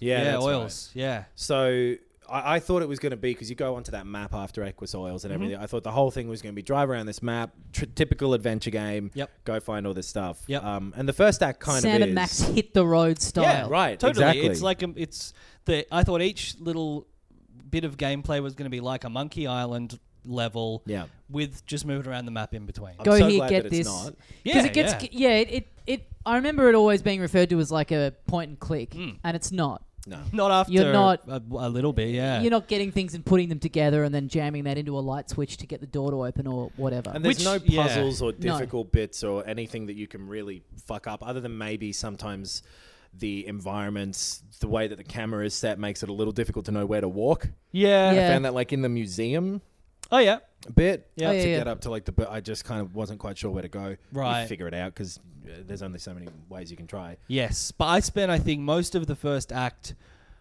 having my preconception about it being a traditional point-and-click game very gradually taken away from me. Yeah. Even when you're on the... What is it, underground? It's like the little thing on rails. The the routes- minecart? Oh, yeah, yeah. It's like a little moving minecart. Yeah. Even at that point, and you're like, oh, maybe you can turn the track and go down this one. I Right. kept being like, okay, so I guess I'm going to have to like find something here that's going to unlock this thing, or I'm going to go down here. Why isn't it giving me the option to do any of them in any like order? I guess I just got to figure it out. And by the end, you're like, oh, there was no like specific goal at all. You were just learning about these people and You the just history of this place. drift through this game. Yeah. You just flowed through it in a way that kind of fits so much with the mood and the theme that like there's no wrong way to do it, and you can't actually do it all. You can't go through and just pick every dialogue choice, see what everyone says. You're always moving, and you're going to miss out on some stuff. Yeah. Yeah. Less so in that first act. So yeah, you're Conway first. Yes. What do? You go to Equus Oils, you talk to the old man. There's the weird ghosts in the basement. Yep. Who disappear. Yeah, you're delivering an antique and you're lost and you're trying to find... where Trying to find 5 Dogwood Drive. Yeah. Yeah. And on your travels, the first kind of weird thing that I guess there's the 3 people in the basement who disappear, but you end up going to that house. Yep. And meeting up with Weaver Marquez, who creeped me out heaps. Yeah, right. For whatever reason, I just wasn't quite sure what this game was. I knew nothing about it. And the way that they do all of the otherworldly stuff in this is not at all scary. It's not at all like shock or like terror. It's just this... It's one of those, I don't want to fucking bring up David Lynch. I'm going to try so hard not to, but it's like David Lynch. Well, you failed there. Fuck! It's so comfortable with how weird it is that it unsettles you even more. Right. Yeah. Because no one seems to be that bothered by the no one's pointing out like, why do we have a crow operating that fucking machine? Yeah, sure. Yeah. It's all just, it's unsettling the whole time. It's got that kind of like, synthy, weird, supernatural kind of tone to it. Yeah. But doing it in a fresh way that feels very unique. Almost kind of like if Stranger Things wasn't deliberately doing like a throwback to like 80s films and trying to be very like evoking the feelings of a specific film. It does feel like it's got that, like even just down to like this kind of the soundtrack, I feel kind of has that real feel to it. It reminds me, and I know why, because I watched it 2 nights ago. It reminds me of Killing of a Sacred Deer, where it is maybe in an alternate world, or maybe it's in the real world, but some things that happen are just completely inexplicable. Because in that movie, something very, very strange happens that probably has to be supernatural, but it's also like no one's saying that necessarily, and they're dealing with the effects of it as if it's perfectly normal or real, but the whole time you just feel like something is horribly wrong. Right. Yeah. There's something that is tragic that's happening or has happened or is about to happen, and you're not quite sure what it is. Yeah. But just everything is a bit fucked. Yeah. And there's a mood that is very uncomfortable, and I always find that stuff more powerful and unsettling than if it's... So what is it? It's like magic realism, where it's like this is all just taken as what? For granted. For Essentially, Yeah. It's unremarked upon, but it Yes. is magical. you got I find that a more level of a office building that is just bears. Yeah. Yes. I find that more unsettling than if you've got a character going, "Whoa, what the fuck? Yeah. What are all these bears doing here?" These bears Sure, ate yeah. my documents. Yeah. Yeah. But it also isn't being done in a. It's hard to express because it's not being done in a way that's like in your face and you're like about bears, and it's not the game and the characters and the mood aren't referring to the weird mood, and it's not even that. It's the pace with how the receptionist walks up to you in that office. It's the emptiness in some people's words versus the warmth in the main characters. There's the whole entire atmosphere. It's the blank faces with literally no expression in the graphics and the writing's just fucking fantastic the whole way through. Yeah, that's the thing. This doesn't work unless the writing is like, like Oscar screenplay caliber, fucking best book of the year, kind of level writing. So that bit in the first act where you're with Weaver, and I think it happens twice. It happens at the end of the act, but it also happens when you're first with her.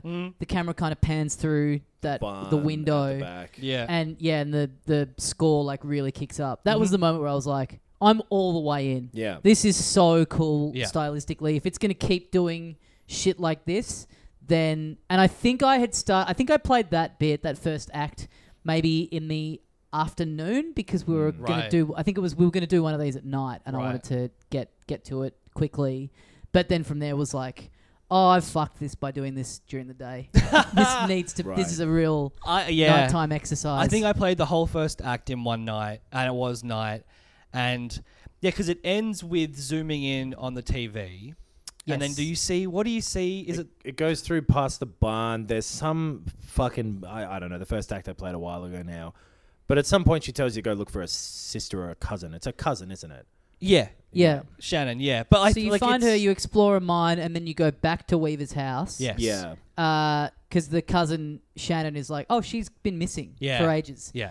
Go back to the house. Like we thought she was dead, but technically, she's just missing. So she's not there, and then you go through the barn and you sit, and the barn kind of disappears. She fixes the TV, right? Because that's the first thing that happens. Because after Shannon goes you meet her at the mine. Yeah. And she's like, "Oh, Weaver told me to come here, which is fucked." Yeah. And you met Weaver because we haven't heard from her in fucking years and blah blah blah.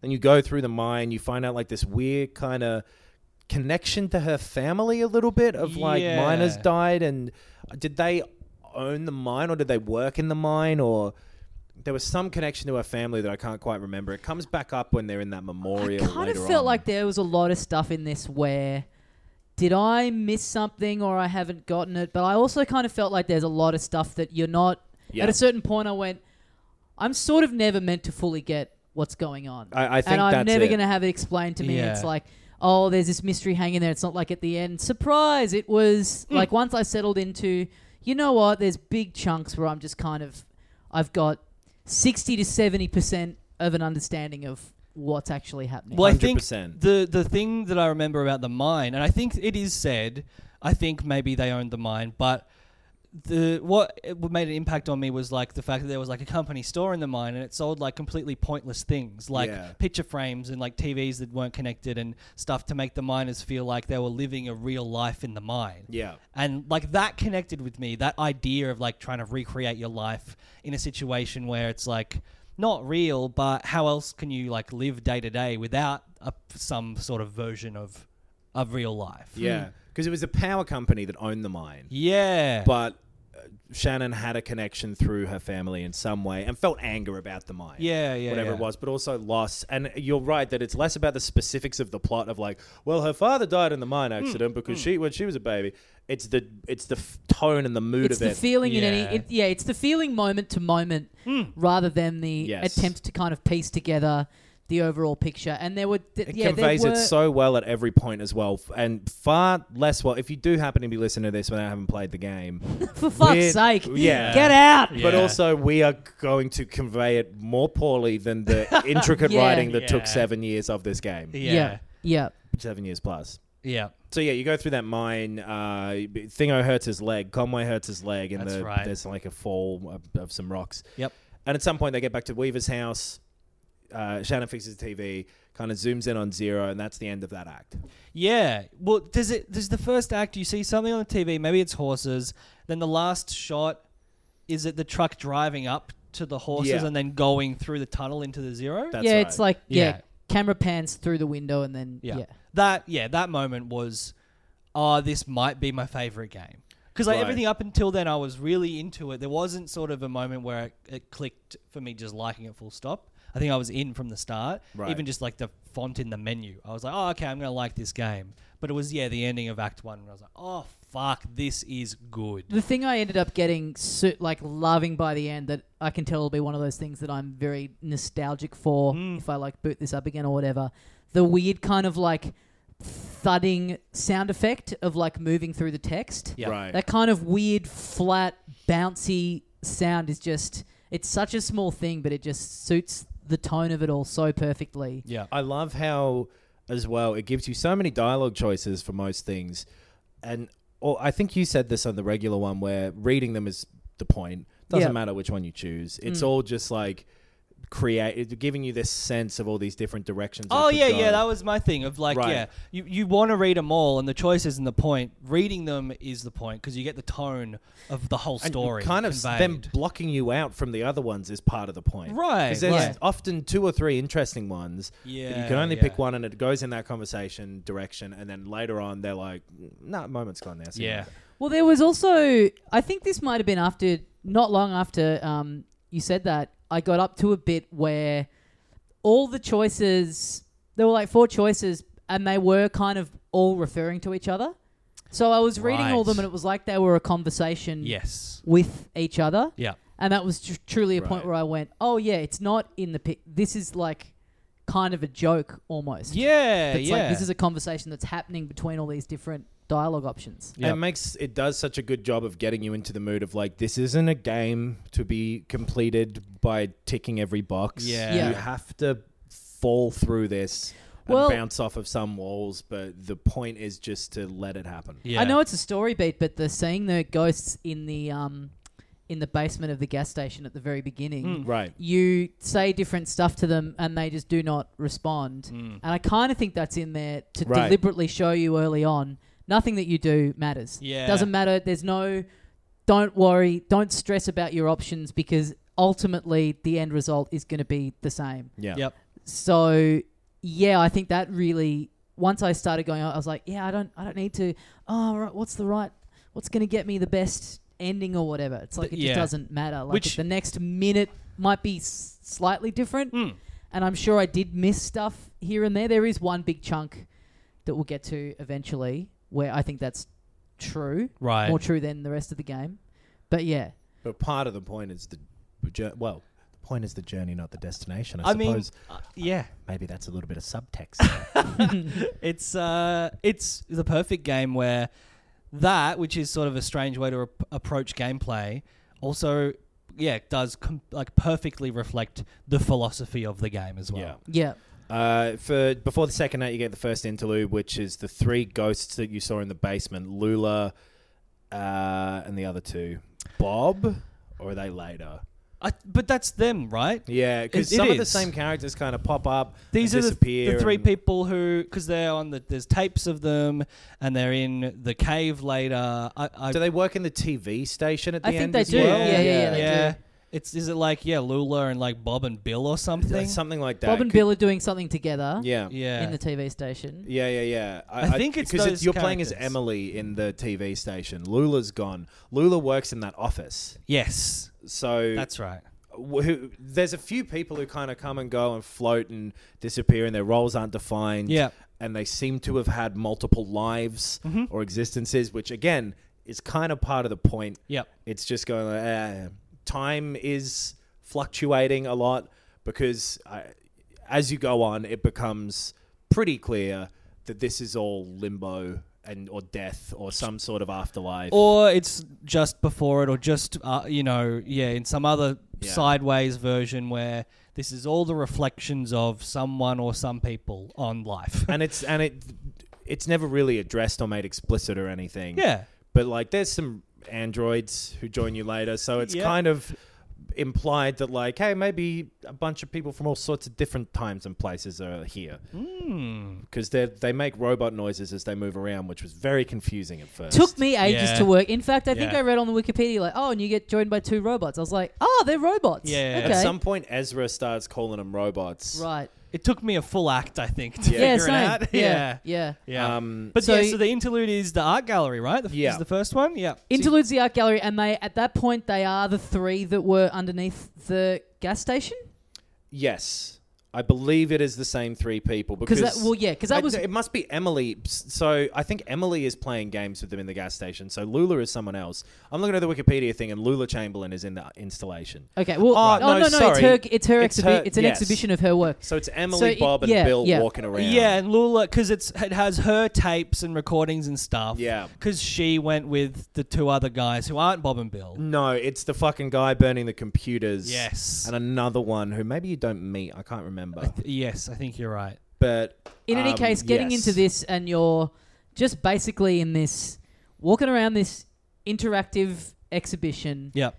And you're now playing as these 3 people that were ignoring you for reasons that are absolutely not clear, Yeah, and then these disappeared weird in the gas guys. station. Which when Was- I played this interlude, I didn't make that connection that they were. Oh, really? No, I just thought it were completely random people, and I was just on board to see what they were going to explore in this art gallery. Right. Didn't even know or think it would be connected to the main story. Well, 'Cause yeah, I mean, I kind of thought, you're playing as them. That's them from before. Right. Cool. All right, there's going to be... I wonder what the significance of them is. Okay. They are real people. They were really there. Why were they ignoring him? Da-da-da. Like, I was kind of piqued by that. And then Right. also just walking around this room and seeing an exhibition. I was like, this is fucking awesome. And just before this as well, you've seen Lula Chamberlain, and she's working at some office and gets that rejection letter from like an arts grant or whatever. Oh, yeah. You go through and you read that rejection letter, like, hey, we're not going to display your stuff, sorry. Or you Yeah. can't come into this society. Sometimes it takes people like 8 goes before they get in. Yes. Yeah. And yeah. so you're playing as her in the office that you see later on, and then Right. you go into this art gallery. And that's often the way with these interludes, that they will set up something that will become clear later in the following act. Yes. Yeah. Yeah. Very much. So yeah, you go through that art gallery, and then you are suddenly in the Bureau of Reclaimed Spaces Yep. downstairs. I love the big fucking Oh. titles as well. The Act 1, Yes. Scene 2, and then Yes. just Yeah. a big Good. like boom, a gas station or Yeah, whatever. yeah, that's great. Just the choice of font, like everything Yeah. about it is like same as the, Control sort Yeah. of thing, where Yeah. it just looks real nice. the people making this have thought about every aspect from Yeah. from an art perspective. I also just loved the stuff that's written about her works in the exhibition, and I thought that was like so believable. Like, it Yes. did really read as something that, even though it's got that fantastical element of like, something about all her works have always been hard to have. They've had to build buildings just to have them in and all that kind of stuff. But just the way that was written and everything, it was like that is something you would just read in a gallery. Like, it was worded perfectly. Totally. It's also that entire interlude is something that you would read as a short story. Yeah. Just a very atmospheric, specific little points of detail, really well written. Everything in this is like that. The whole thing, Yeah. I keep saying, but it's like a really good American play. Yeah. But could only have been done in this medium. I think it works so much better in this than as Yeah. an animation or a book or whatever. Totally, yeah.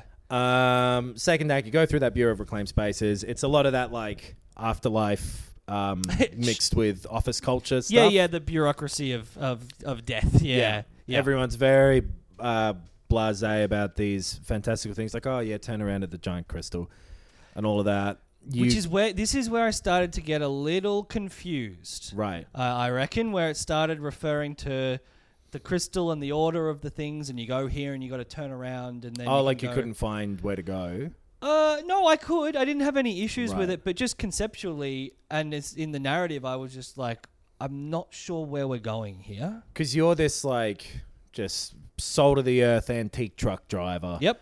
And it kind of is a little weird at first when he's not like, hey, this highway. Yeah.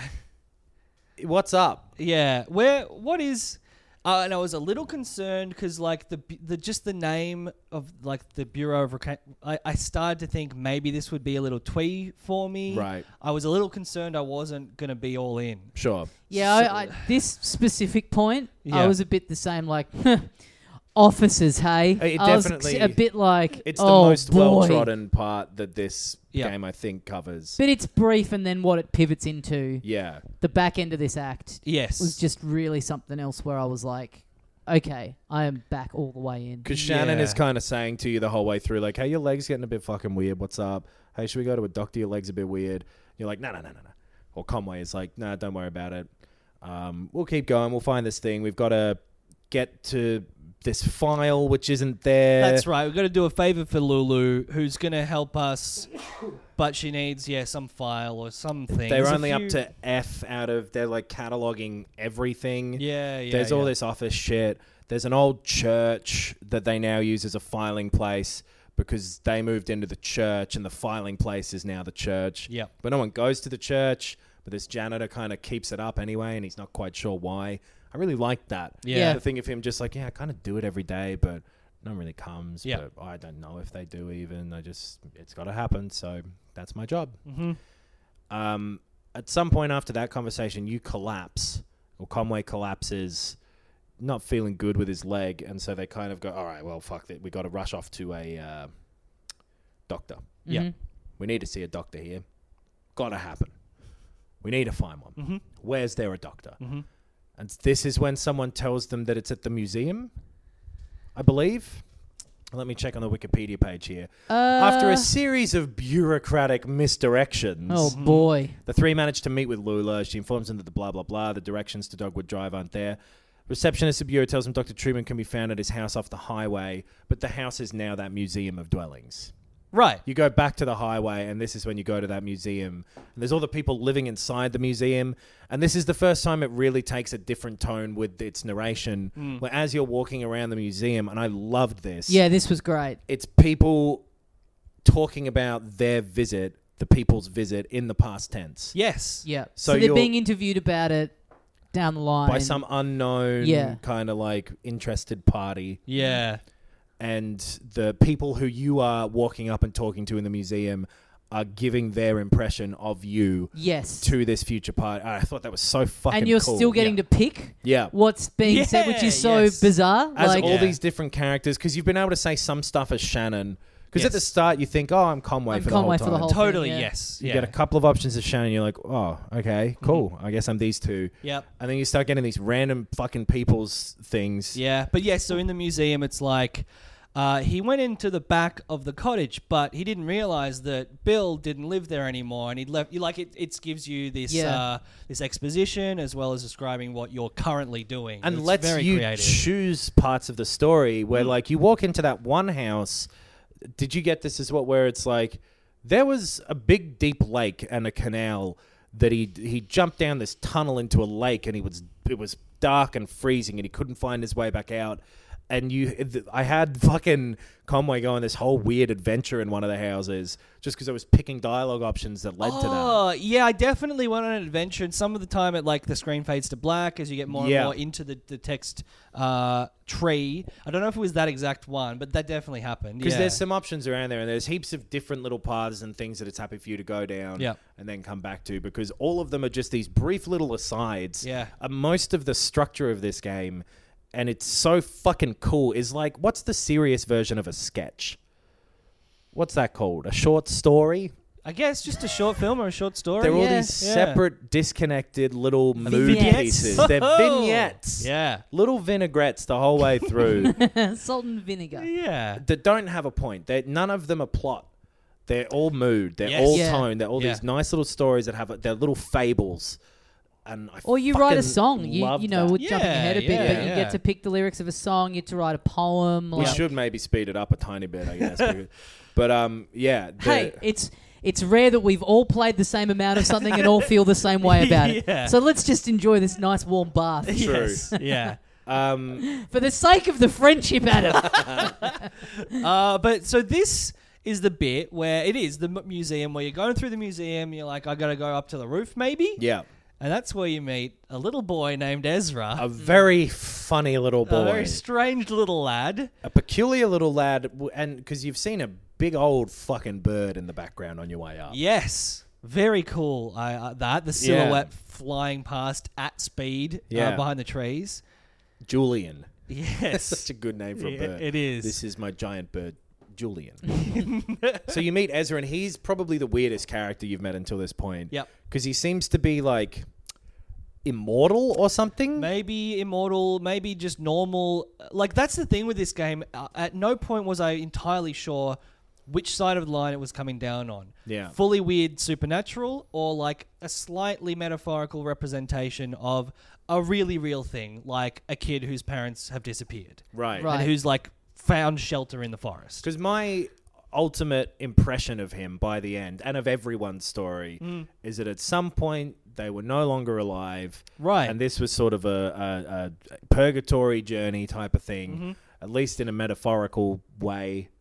And they all we'll get to the end of the end. Sure, but that's interesting because at this point, in terms of Act 2, I'm not thinking that. No, me neither. And by now. I don't necessarily think that that's how I view it as a whole. But yeah, let's maybe... I don't necessarily think that that's what it is. Right, It's right. just kind of the way that it seemed to wrap up a bit at the end. Right. It's interesting to think about playing this in real time as it was coming out and having a big gap in between Act 1 and Act 2, because Act 1, it definitely has bit of, some supernaturally stuff happening, but it still is keeping it, you could walk away going like, oh, that's just our reality. There are set only in the real absolutely. world. But then this act, I mean, there are very quickly. There are 4 characters who are ghosts in that first one, and then there are all those ghost miners who follow you through the mine. Do you remember that? Just like the silhouettes of them. Yeah, That was yeah. such a fucking cool visual. I just wanted to bring that. I do. No, As you're yeah. going through, but anyway, like.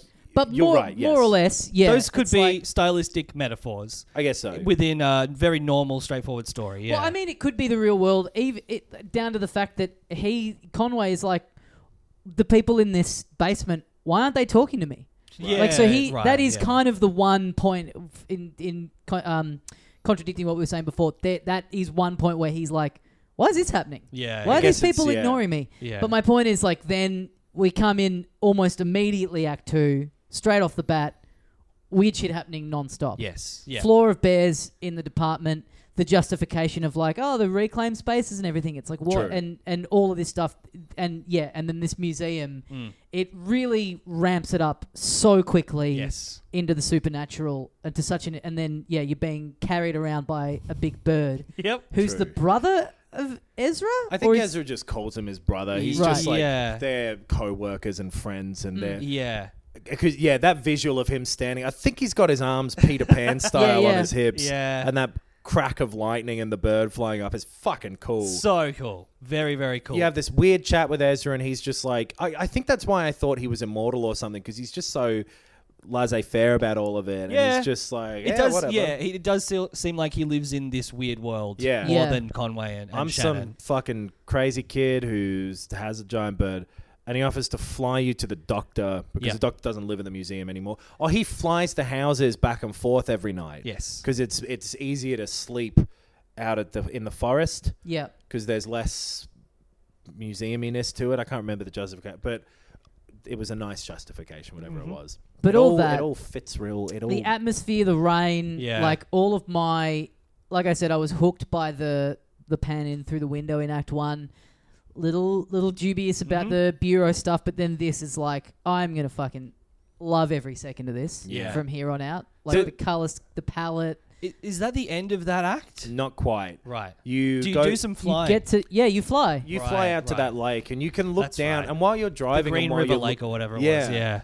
During the driving in the first act, and while you're looking down with the flying in the second, you can see all these little side things, just little bits of flavor that are like, oh, there's a guy on his bike and he's carrying a guitar. Not sure if there's a guitar in there.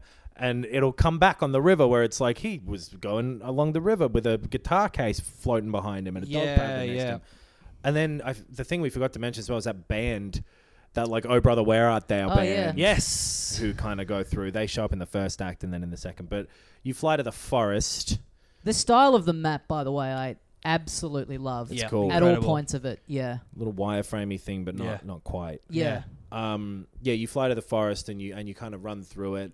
You have this weird sort of shifting of time as it goes through, where as the trees move, they reveal people or make people disappear and things like that. And Conway's getting much worse as time's going on. Right. Yeah. He's feeling sicker and sicker. Yeah. So you get to this doctor who prescribes you Neurypnol. Maybe you've heard about that before. Got a big trademark on it whenever anyone brings it up. And he starts talking to you about the terms and conditions of the repayment that you're going to have to make to this drug that he's giving you. Quite a debt Conway's going to be in. It sounds like it. This doctor the doctor is absolutely kind of seems to be loving this chat. Yeah. He's all about the money side of this. Yeah. He's going, hey, look, to relax you, let's talk about taxes. Yeah. And that's Act 2 at the end of that. Right. So it really has ramped up the surrealness of it. Do you wake up with the skeleton leg and then it cuts? Yeah. I think you I think go that's into the a start dream. of 3. Oh, right. Because at the end of Act 2, I believe it just fades out. Maybe goes like a bit pink and beautiful. Right. I remember like there being another kind of zoom thing. It goes quite nice. And then you wake up at the start of Act 3 with the leg. Right, okay. In between that is the interlude, which is the play in the bar. This was incredible. This is the bit that fully sold me on this game as being fucking amazing. This took me a little while to work out what was going on. Right. Which I think is the point. Right. Sure, yeah. Yeah. Well, because at some point you end up like, it just seems to be text going and and there's not much to do. And you're just kind of watching this conversation play out. You probably notice maybe at some point, like, if I move the mouse away, the sort of light on the characters I'm watching fades a little. Yeah. Yep. And then at some point you realize, I can turn around a full 360. Yeah. And the bit when you look, you can see this very small, very traumatic audience behind you. Yes. When you look down at your paper and see your direction as well, and that you're meant to be this guy sitting there and being a drunk and reading the paper. You're an actor in this fucking thing. You can turn around and read reviews of the play. Yeah. You can see what the producer or the director is kind of thinking at the time. Yep. And then you can watch this really fucking good, slow, but detailed and interesting play. Yeah. The blocking of this is bizarre in a real world sense because you're at this table, you're just basically an extra, background cast member, who's blocking the view of the main actors from the audience. Yes. One of the reviews at some point says that this is 2 plays crammed together. Yeah. And it's like, it was really bad. It was really weird how they just had that dude sitting in the middle from this other play, and he was quite distracting. Yeah. I love that the reviews are pretty negative. Mostly negative, I think, if not entirely, some of them are kind negative, but they're all negative. Yeah. But it's this great play That's the weird thing about it. The play is very good. I guess it's the adaptation of it that they're being critical of, because they're like, this is maybe a real... I don't know if this is made up for this or if it's a real I think play. it's made up for this. I think it's made up for this, yeah. No Because idea, don't they say... It refers again, to a lot of stuff from it, yeah. Like he's talking about Junebug, and he's talking about... Yeah. That's true. The power company, like him selling He's on the in debt. it. He's selling on the debt to the distillery. Because that bartender is a real character in the next thing. Yeah. And you're waiting for Junebug, who you pretty much open Act 3 playing... or towards the start, you get those two zipping past on the motorbike. Oh, that's right, yeah. But at this point, you have, just like, just a random band. The reason I liked this play so much is because it introduces a very direct visual metaphor that in the moment it appears in the play is extremely powerful and unsettling. And it's the skeleton at the end, right, yeah. which has not shown up before in this game. Yeah. And I think loses its power when it gets integrated into the main story. But in this play... Deliberately so, I think, to some Sure, extent. yeah, Because yeah. the Well, it has meaning to, of yeah. it changes from this very shocking... Yeah. Because it's electric.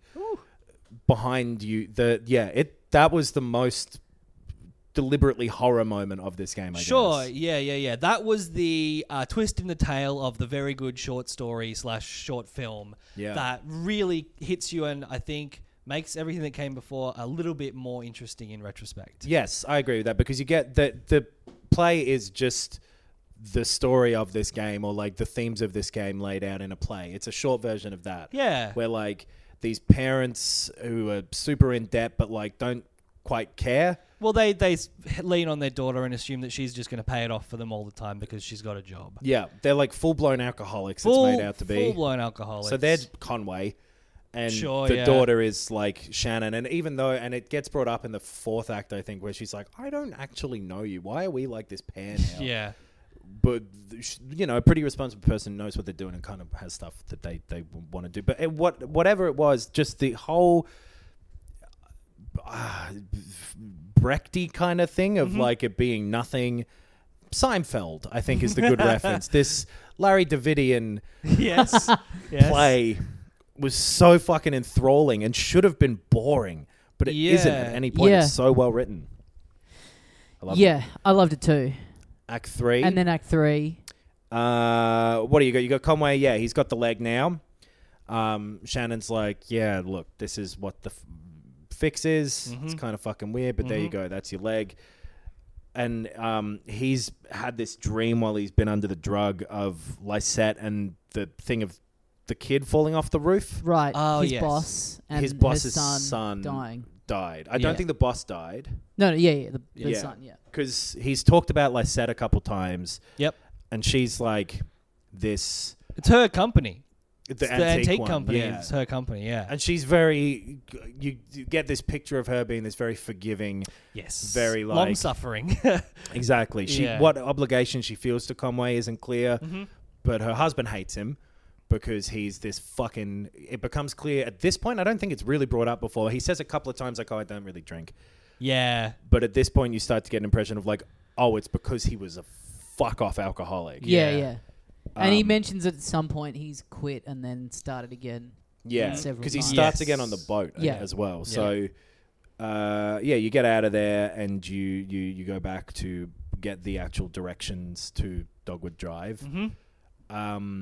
This is where your truck breaks down and you're sitting at that tree Oh, yeah. and Junebug and Johnny. Yeah. go past. Yeah. Yeah. And that's super... it was a big change in tone, those I love two. the addition of these two. Yeah. I think they're Yeah. my favorite characters. 'Cause- Kind of counting them as one because Right, they are yeah. linked the entire time. Yeah, for sure. And it's this weird thing of like, oh, like they're androids and this is the singer from the play, so the play was real. It wasn't just a thing. Yeah. Yeah. That starts to sort of become more apparent. Yeah. And then you go to that bar. Yes. Because you kind of join up with them. I guess they fix it or they just give you a... Yeah, they say, we'll fix your truck if you come and watch our performance. Yeah, Right. because they get a commission. Well, they just want a crowd to be number there. Yeah, of people I that are think- there or something like that. Yeah. They just kind of are into performing and they want someone to be there and you're like, Yeah. oh, okay. Yeah. And the whole time it's been like this one woman at the bar going like, I can't, when's Junebug getting here? And you think it's going to be this bullshit, like, shitty singer or whatever. Yeah. Yeah. Maybe the most beautiful moment in this game. This is my favorite bit of the game. That fucking song that you Yeah. get to make and is just it's got singing. Yeah. It's incredibly Yeah. well made. Yeah. You choose the lyrics. The roof kind of Literally blows the disappearing roof off off. the... Yeah, this was my favorite part. The clothes just changing. Yeah. It Yeah. is the most directly surreal part of the game yet. And it's fucking moving. yeah. Yeah. It's a beautiful song. It's a Yeah. legitimately great song. And they keep talking about how, like, they're not quite sure what the song's about, but they feel something from it and all this stuff that directly ties in to how exactly the fuck you're feeling when this song is going. Yeah. This fucking game's awesome. Yeah. But yeah, you watch that. You get the directions back to Route Zero, da-da-da-da-da. You go to that Hall of the Mountain King. Right. This so is that's in where- Act 3. Yeah. This bit goes for ages. Yeah. Is this the Yeah. longest act? Or Yeah, maybe- oh, I this- think this maybe it is. is, Yeah. This was a real late one for me. Yeah. Yeah, I mean, I didn't need this act to do anything else after the song. Yeah. and then it goes for fucking so much longer. This act feels like the developers realized, oh, we love making this, and we've got so many fucking ideas, and we're just gonna have to do them all, I guess. Because this act, you go from... You do all the stuff we've already said, then you go to this Hall of the Mountain King. You walk around there for quite a while. Yep. One of the guys from that expedition that you've kind of heard tapes of back in the art gallery is there. He's made this weird computer cave. Then you go out the back of that to get something to fix this machine that you need to find the address to Dogwood Drive. Yeah. It doesn't really work at first. From there, something happens. Yeah. And I loved how they did this. You're fucking Ezra and Junebug and Johnny outside of the church that they go into. Oh, yes. You're in that graveyard. He goes and looks for a lizard or whatever. And then Conway and Shannon come back out of that church and they're like, fuck that. We're not talking about it. Fuck that. That was crazy. Go back up. You fix the machine.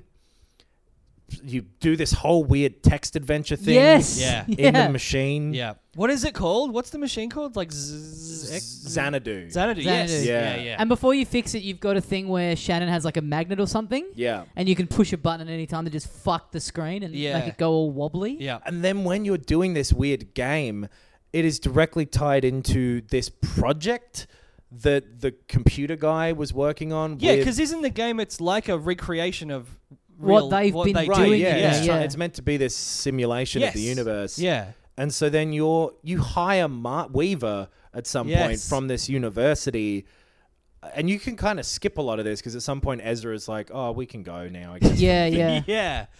But yeah, everything that's happening in this little game, which is basically a series of 3 choices, each time you make a choice, it gives a bunch of points to one of the 3 columns. Yeah. But each time it's sort of revealing a little bit about maybe what actually happened. Donald. It's sort of unclear. Donald, That was his name. Yeah. And yeah, Lula was part of it, and there was like an expedition where they went down into a cave. And there were, what were they called? Like the strange people or something? And they're these skeleton people who you've seen in the play, and they're kind of scary. Yeah. And they're meant to seem dangerous. You find out later on that they're scary for other reasons. And it all starts to sort of all be part of it. And this all these is the most dreamlike part, I feel like. This is where it's like, I can tell exactly what's happening moment to moment, but I don't know why. I've kind of forgotten what the context was. Yeah. Yeah. I don't know what I'm meant to do going forward, really. And this is where you've got to kind of throw away all your idea of trying to plot together, because and it picks up more and more as well as it goes on. But like, you aren't meant to go like, well, Weaver was this age when she went from the university to work with Donald, and Donald and Lula made the machine and went down into the caves at this time. Yeah. It's all just the same characters popping up because they all represent things that are necessary for the mood at that point. Yeah. And you've listened to bits of these tapes Yep. in the exhibition. There are specific moments that connect, aren't they? Yeah. Which is cool, and I like that it all fits together while still being completely nebulous. They do that really well.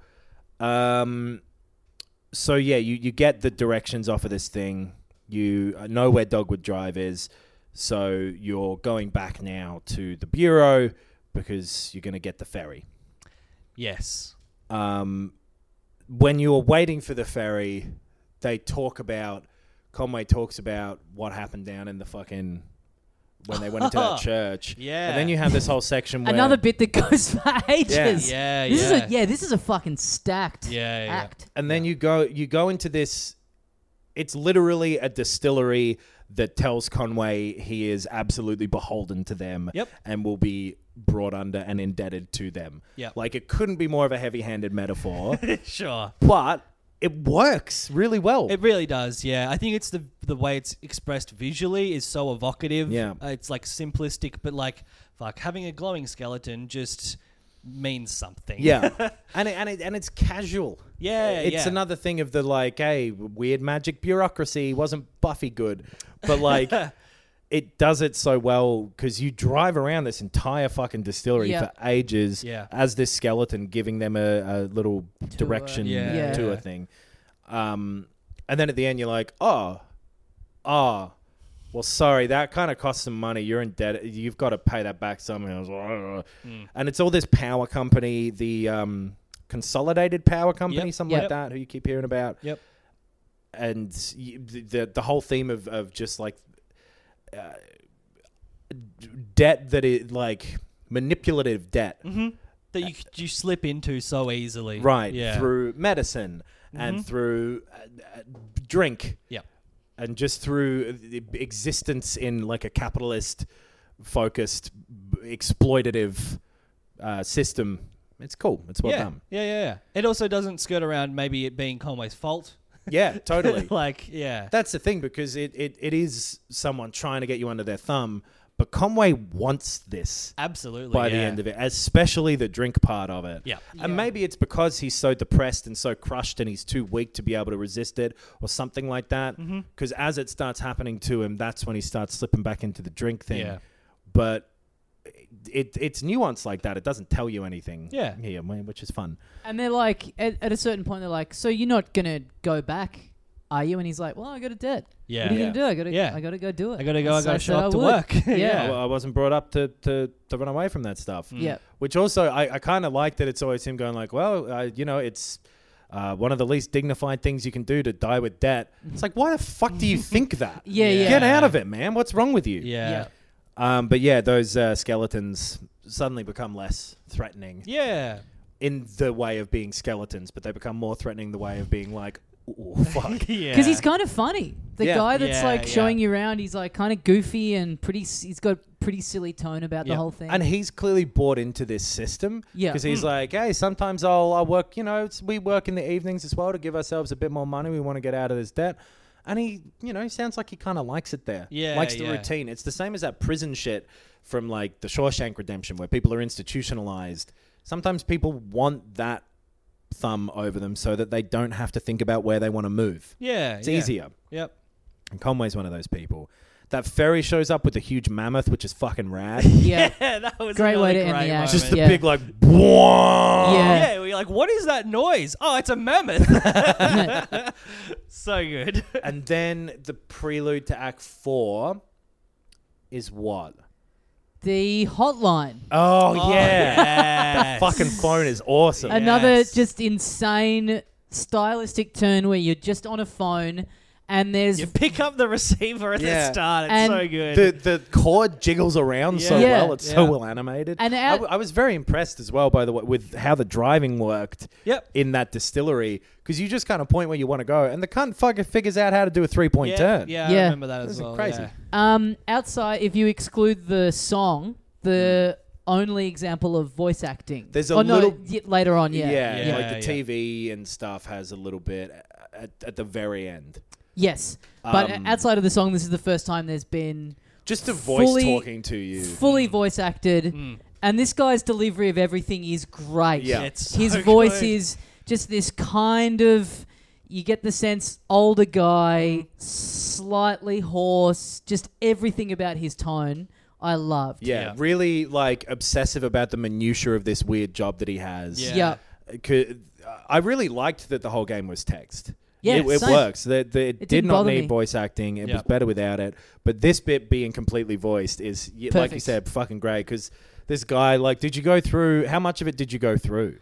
Oh, as much of it as I could. All the stuff with, like, the snake and, like, do you have a snake on you? Yeah. And you can just choose, like... Press 4 for the snake is making eyes at you or whatever. You press 4 and he's like, oh no! Did you get to the bit where he's like, can you... Something like, can you hear a weird sound? The Is organ? Is it organ music?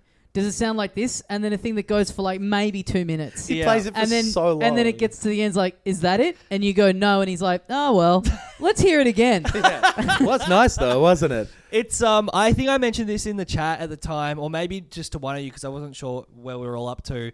It's like the best version of one of those Welcome to Night Vale podcasts. Right. Yeah. It's this beautifully written, short form, strange, evocative, short story. Yeah. Delivered with a great voice actor. And So it's very funny because it's not trying to do gags Jokes, as much. Yeah. It's leaning into the situation, I guess. So he's an information line for the Echo River? It's like a Like public service. Yeah. But the Or river like but again, another area that you're not on yet, right? Basically Kentucky Route Zero, but water. Yes. Yeah, and it's But the we thing have- you're going to be in Act 4. Yeah, but so yes, by you don't this know point, yet. we've sort of gotten the idea more or less that whatever we're kind of hearing about or seeing in the interlude is going to be basically what comes up in the next act. Yeah. Essentially. So you do that, and again, you can just kind of check out at any time. Yeah. You just hang up when you want. Yeah. You can do as little of it as you want. Because you see this phone later too. You make calls from this phone in real life when you stop on that little island. Oh, yeah. In this one, maybe you stayed inside the boat for that bit. I may have. Because during Act 4, you get the option to go either way. A bunch of... Yes. Well, we'll get to it. And there's some phone numbers, and I haven't looked this up or checked. You get some full phone numbers later Yeah. in the game. I wonder if they fucking work on this phone. You get given you get given an extension to call Yes. at a certain point, which I never did. And that does And I work. wrote Those down. extensions work. Right. There are several of them as well. And Right. I typed in one of them, and it did work. I wonder if there must be a list somewhere on the net of what you can call. Yeah. Yeah. Because there's full out phone numbers later on. Right. And I'm assuming they must work in that phone, or why put them in? Yeah. Yeah. So Act 4, you're on this ship with the mammoth on it. Yeah. Yeah. Is it the mucky mammoth? The mucky mammoth. Yeah. Yes. There's a little tugboat ferry thing. It takes people around on the Echo River. On the Echo River. You've Yeah. suddenly got a couple more people with you. Yep. You've got Kate, Will, and Clara. Yeah. Kate and Will both kind of run the boat, and Yeah. Clara's just a passenger on there. She plays a theremin, Yeah. which she does later on for Kate you. and Will, still part of the monarchy. Harry and Meghan. Jeez, you're right. Oh my goodness, the depth of the writing here is. So you spend most of this act, going around the Echo River. Yep. And at Just like every a guided tour almost. Yeah. And this part, the map that you're going around, beautifully done. Yeah. Little interludes kind of during it as you're sailing from destination to destination, and several points where you can decide what you're going to do. And I think this is the bit where it's probably easiest to miss big chunks of it. Yes. Not miss, but there was one bit without. where I was like, oh yeah, I'll do this. Oh, hang on, I didn't see what they got up to on that bit. So Yeah, and you don't. Yeah. Yeah. This is definitely the one to go back through twice, maybe, if you're going Yes. to. Because, you get the options of... Shannon stayed on the boat to watch VHSs, Yeah. which Yeah. I picked. Yeah, same. And so I didn't go to the rum tiki bar, which I did the rum tiki bar. That bit's great. I thought Well, thought what it happens? would be. Yeah. No, don't tell me. I'll guess. Yeah, I'll that find bit's out. really Yeah, great. I'm going to go back and do the others Yeah, because yeah. Oh man, that was one of my honestly, that was one of my favorite areas. Yeah, it's great. well, this is a spoiler thing. Should we just find out? Well, if you watch the VHSs, which is less interesting than the tiki bar, I'm gonna guess, Yeah. it's still kind of cool because there's all these videos you go through and watch, and Yep. people come back on the boat and you kind of talk to them a little bit Yep. or hear what they're saying. Will's making mushrooms, I think. Yeah. Yeah. There's it was cool, Yeah. but I wish I'd have seen the tiki bar as well. It makes sense now that to get off the boat at every instance probably is going to be a more interesting thing. But the videos were kind of cool, and they did come back in the fifth act. Yeah, they do. Yeah, Yeah. good point. Yeah, Anyway. the tiki bar is it's just stylistically, it looks really cool. Conway's there, just fuck-eyed, Just just hammering. really drunk. That's 'Cause, the main takeaway from as it. you're going through, some people are like, oh yeah, he found there's some free beers. I guess he's had a couple of them. Then by the time you get to that phone, he fucking jumps into the water to swim back to get more alcohol. that's right, Literally yeah. dives back into the drink. Yeah, yeah. And for goodness sake. You stop at a gas station where you have these yeah. nice little interactions with people coming and going. Oh yeah. Yeah, with Yeah, these... Johnny and Junebug talking about Ezra a lot more. Like, should we adopt him? Should they Yeah. adopt him? Yeah. What about a dog? What? Maybe just a dog. Yeah. You stop and pick mushrooms at this That's right.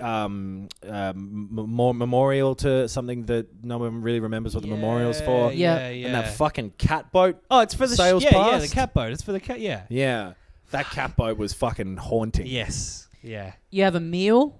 Yep. You have Yes. a nice little meal.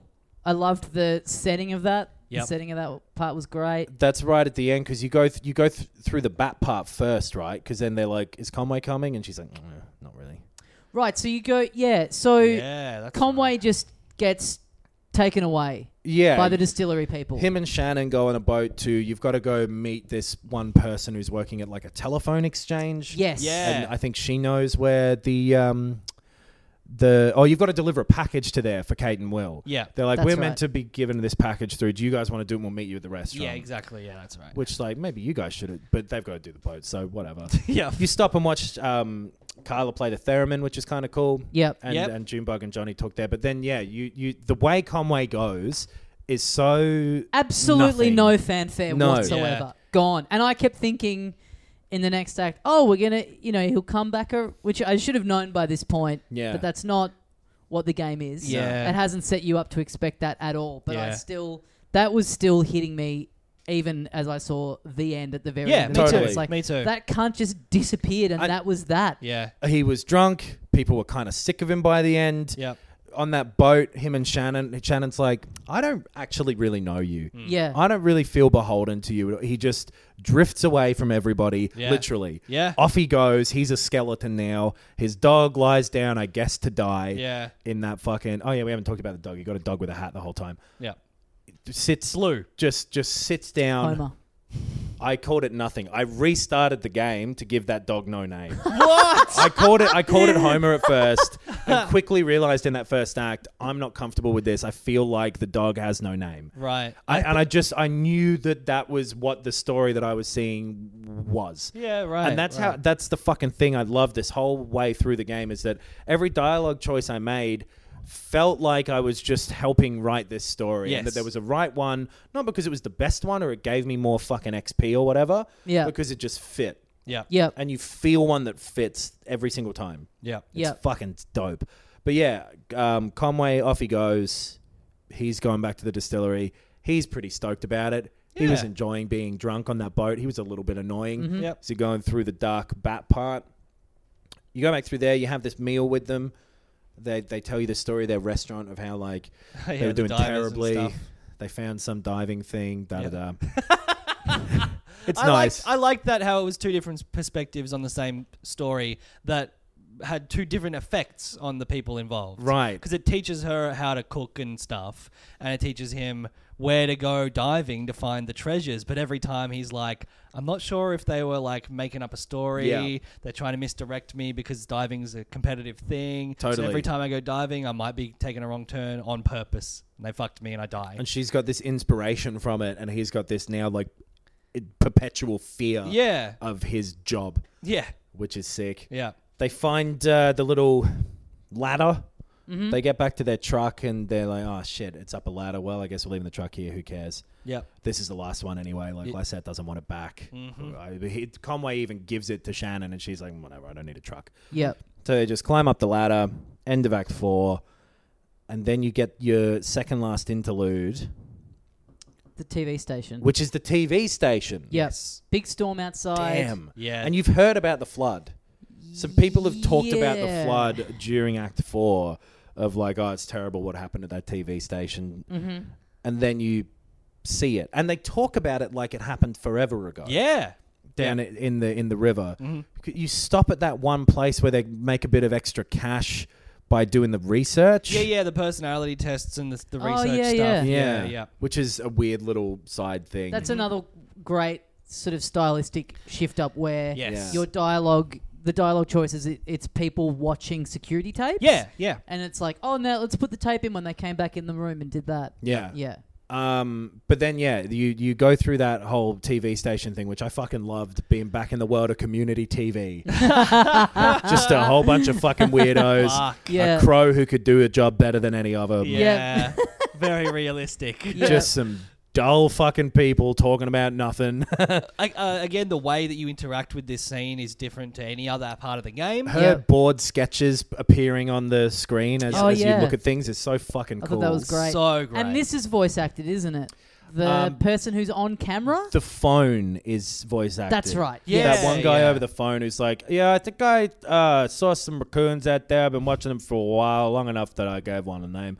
But just like a community TV weirdo. Yeah. I liked his voice acting too. Yep. It was- Yeah, it's good. And you have this storm is building and building and building. Yes, that was great. That anticipation of like, oh, there's even more water dripping through the ceiling Right. every time you sort of change the segment. And is, having heard someone talk about people dying in this flood Yep. beforehand or something horrific happening. You've heard about the Yeah, neighbors yeah. and the horses Yep. as well. And so, yeah, it just kind of plays out as... I can't really remember how that act or the prelude thing ends. You just do a bit of the TV stuff. Yeah, I think it's just like the storm's getting worse and worse. It just kind of ends, I think. I think it does just kind of finish. Storm builds. Yeah. You're playing these weird tapes, and those are the same ones you've seen in the boat if you do that part. And then you get into Act 5, the final part, the second last part. Yep. Because there's that epilogue thing that you have to unlock. Did either of you guys do this? I didn't do it. I'll tell you about it at the end then, if you like, because it's cool. Can I go and play it now? Or it didn't. Nothing showed up for me. It just took me back to the main menu. Yeah, in the first act, you have to, and I looked this up. You've got to go back to Equus Oils, and there's a playwright there who's talking to Joseph, the guy who owns the gas station. Yeah. And you've got to do that scene for it to show up. Oh, okay. Because the last bit, and it isn't attached to any of the story at all. It's another completely aside thing, but it just sort of sums up the themes again of the game. Do you want me to tell you about it, or do you want to see it? I don't think I'll tell you in a vague way. Yeah, okay. Because the very end thing is just you listening into a conversation again, similar to the bar thing. You're flipping through fake TV channels. So there's like a race, there's like a knife sale thing, which has another phone number down the bottom. That's why I wanted to look it up. Oh, yeah. The TV channels are kind of meaningless. But they reference them depending on which one you're sitting on by the time it comes up in the conversation. And it's just this little conversation about someone who owns like a shop, a bar or a restaurant or a cafe or something. And this kind of deadbeat coming back in, and they're like, I should kick him out because he hasn't been here in ages and he thinks he can just come and work here whenever he wants to. And then by the end, it's this very sweet thing of he's gone into the bathroom to clean it, but he's fallen asleep in there on a roll of toilet paper for a pillow. But the guy's like, let him stay there. And they're talking the whole time about the play that this guy at the gas station was writing, with all these quotes that I think come up in Act 5 as well, of home's a place that you have to go to, or home's a place that has to take you in when you need to go there. Right. Is the quote. Right. And they're discussing that. Right. And they're like, I guess that means a family, that wherever that is, that's your home, that's your family. And this other person's like, I think it means the grave. Right. I think it actually is really depressing. And they're having this talk about that with this playwright. And it's this really completely separate but very nice little thing. Right. It's just another expression of the same themes of the thing. But in Act 5, what do you do there? Again, big stylistic shift up. You're just in the one area for the whole thing. Yeah. You are now... this story is kind of happening around you. You basically, the camera is just fixed point in the middle. Yeah, in the middle. So you're kind of going around it in a circle, and the story is kind of happening, and time is passing as you're kind of doing laps. You being this dragonfly you're that now a cat is controlling chasing. a dragonfly that cat is chasing. Spyro style. And you go near people, you hear these bits of their conversation, time kind of passes in that way, and you're basically doing laps of this area. And the story that you see here is so well laid out. Yeah. Seeing those little jumps in time and all these little different moments of these characters interacting is really, really cool. And you get this picture of this town that has been completely flooded now. It's been ruined. It never had any roads there because the power company didn't give them enough money. Yeah, they fly in and out on a little plane. Yeah. And there's all these little tiny stories about the history of the town, and then that ancient history of the town and the significance of that. And then just these characters having their things of I guess I'm going to leave. I don't know where we're going to go. Yeah. And the whole time, this guy, I think his name's Ron, something like that. I think it's Ron sounds right. He's digging a hole, a big grave for these two horses who have died. Yeah. And that's kind of the recurring bit throughout it. Yeah. You find Five Dogwood Drive straight away. Yeah. It's this weird arch. You're just it's all right. Real weird. It's like a roof with two walls. Yeah. Yeah. Nothing else in it. But the second everyone goes in there, they're like, damn, this place is huge. It's pretty nice here. Everyone's like, you'll put some furniture in here, I could set up a TV repair shop here. Or I could set up a music recording studio. They all kind of see it as the place to set up their ideal space. Yes, yeah. And then they go around, they you see all these little stories. We won't go too much into them because we need to wrap this up. Yeah. And then by the time the grave's dug, everyone's like, okay, well, we're going to have a ceremony for the horses. Mm-hmm. And then you have this beautiful fucking scene of Emily does a bit of singing. Thingo reads a poem first, whoever the poem lady is, that you get to choose. Yeah. I've wrote a terrible fucking poem, to be honest, all over the shop. But then Emily sings this song, some gospel hymn type sounding thing, that then all these ghosts that you've been seeing walk around this town have this ceremony and this moment all together. This town that is decaying and everyone's falling apart and everyone's drifting away from each other just because of the passage of time. They're there in this moment to acknowledge and accept the fact that the death there means something, but that they need to move on from it. And it is this beautiful fucking ending. Yep. It is so nice that they all join in this chorus, and it fucking got me. Yeah, me too. It really got me. And the people who said they were going to leave, they leave. Yeah. The ghosts all disappear, and the people who are staying all slowly walk into the house. Yeah. And that's the end. That's it. Just big. But that really caught me off guard. Boom. Right. The end. Yeah. Yeah.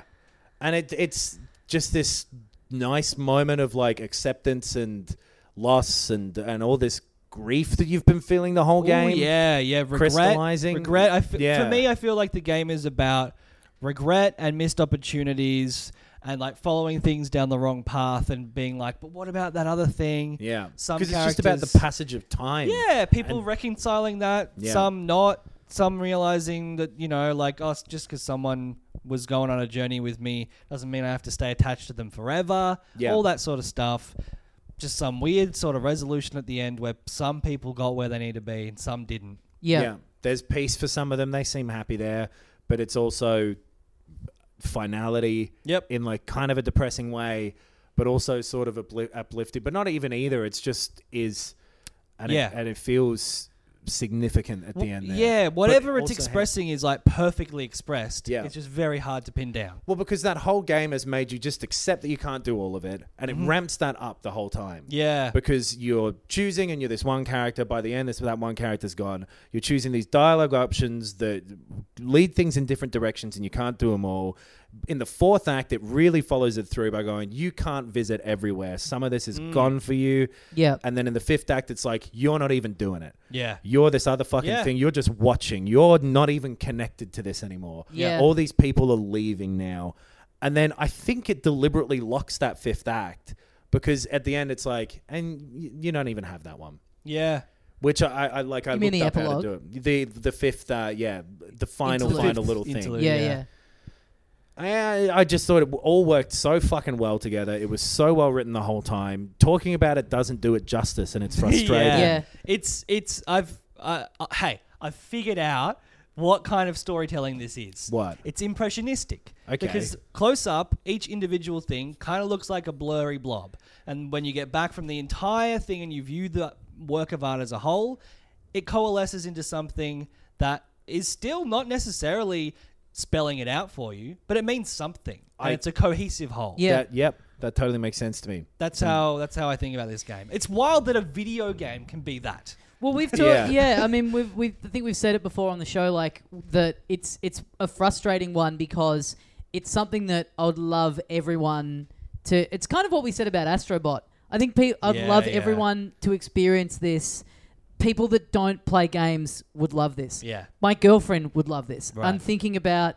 My girlfriend would not because she had a brown horse and a white horse, both of which recently died. Right. Yeah, which put a weird extra spin on that last bit for me after having that experience recently. Yeah, that's Well, my girlfriend loves magic realism stuff. Like, you don't need to know. She doesn't play games. You don't need to know how to play games to be able to play this. Yeah. Like, just as we've been talking about it, I was just thinking, like, I guess I just have to, like, lend her my Switch for, like, a week and go, just honestly, just go through this. Or you was just before we started recording, Knox, you were showing us your Switch Lite, and there's a part of me that's like, maybe I go in on one of them, and the first thing I do is load it up with Kentucky Route Zero and go, just have this and take as long as you need with it. Yeah.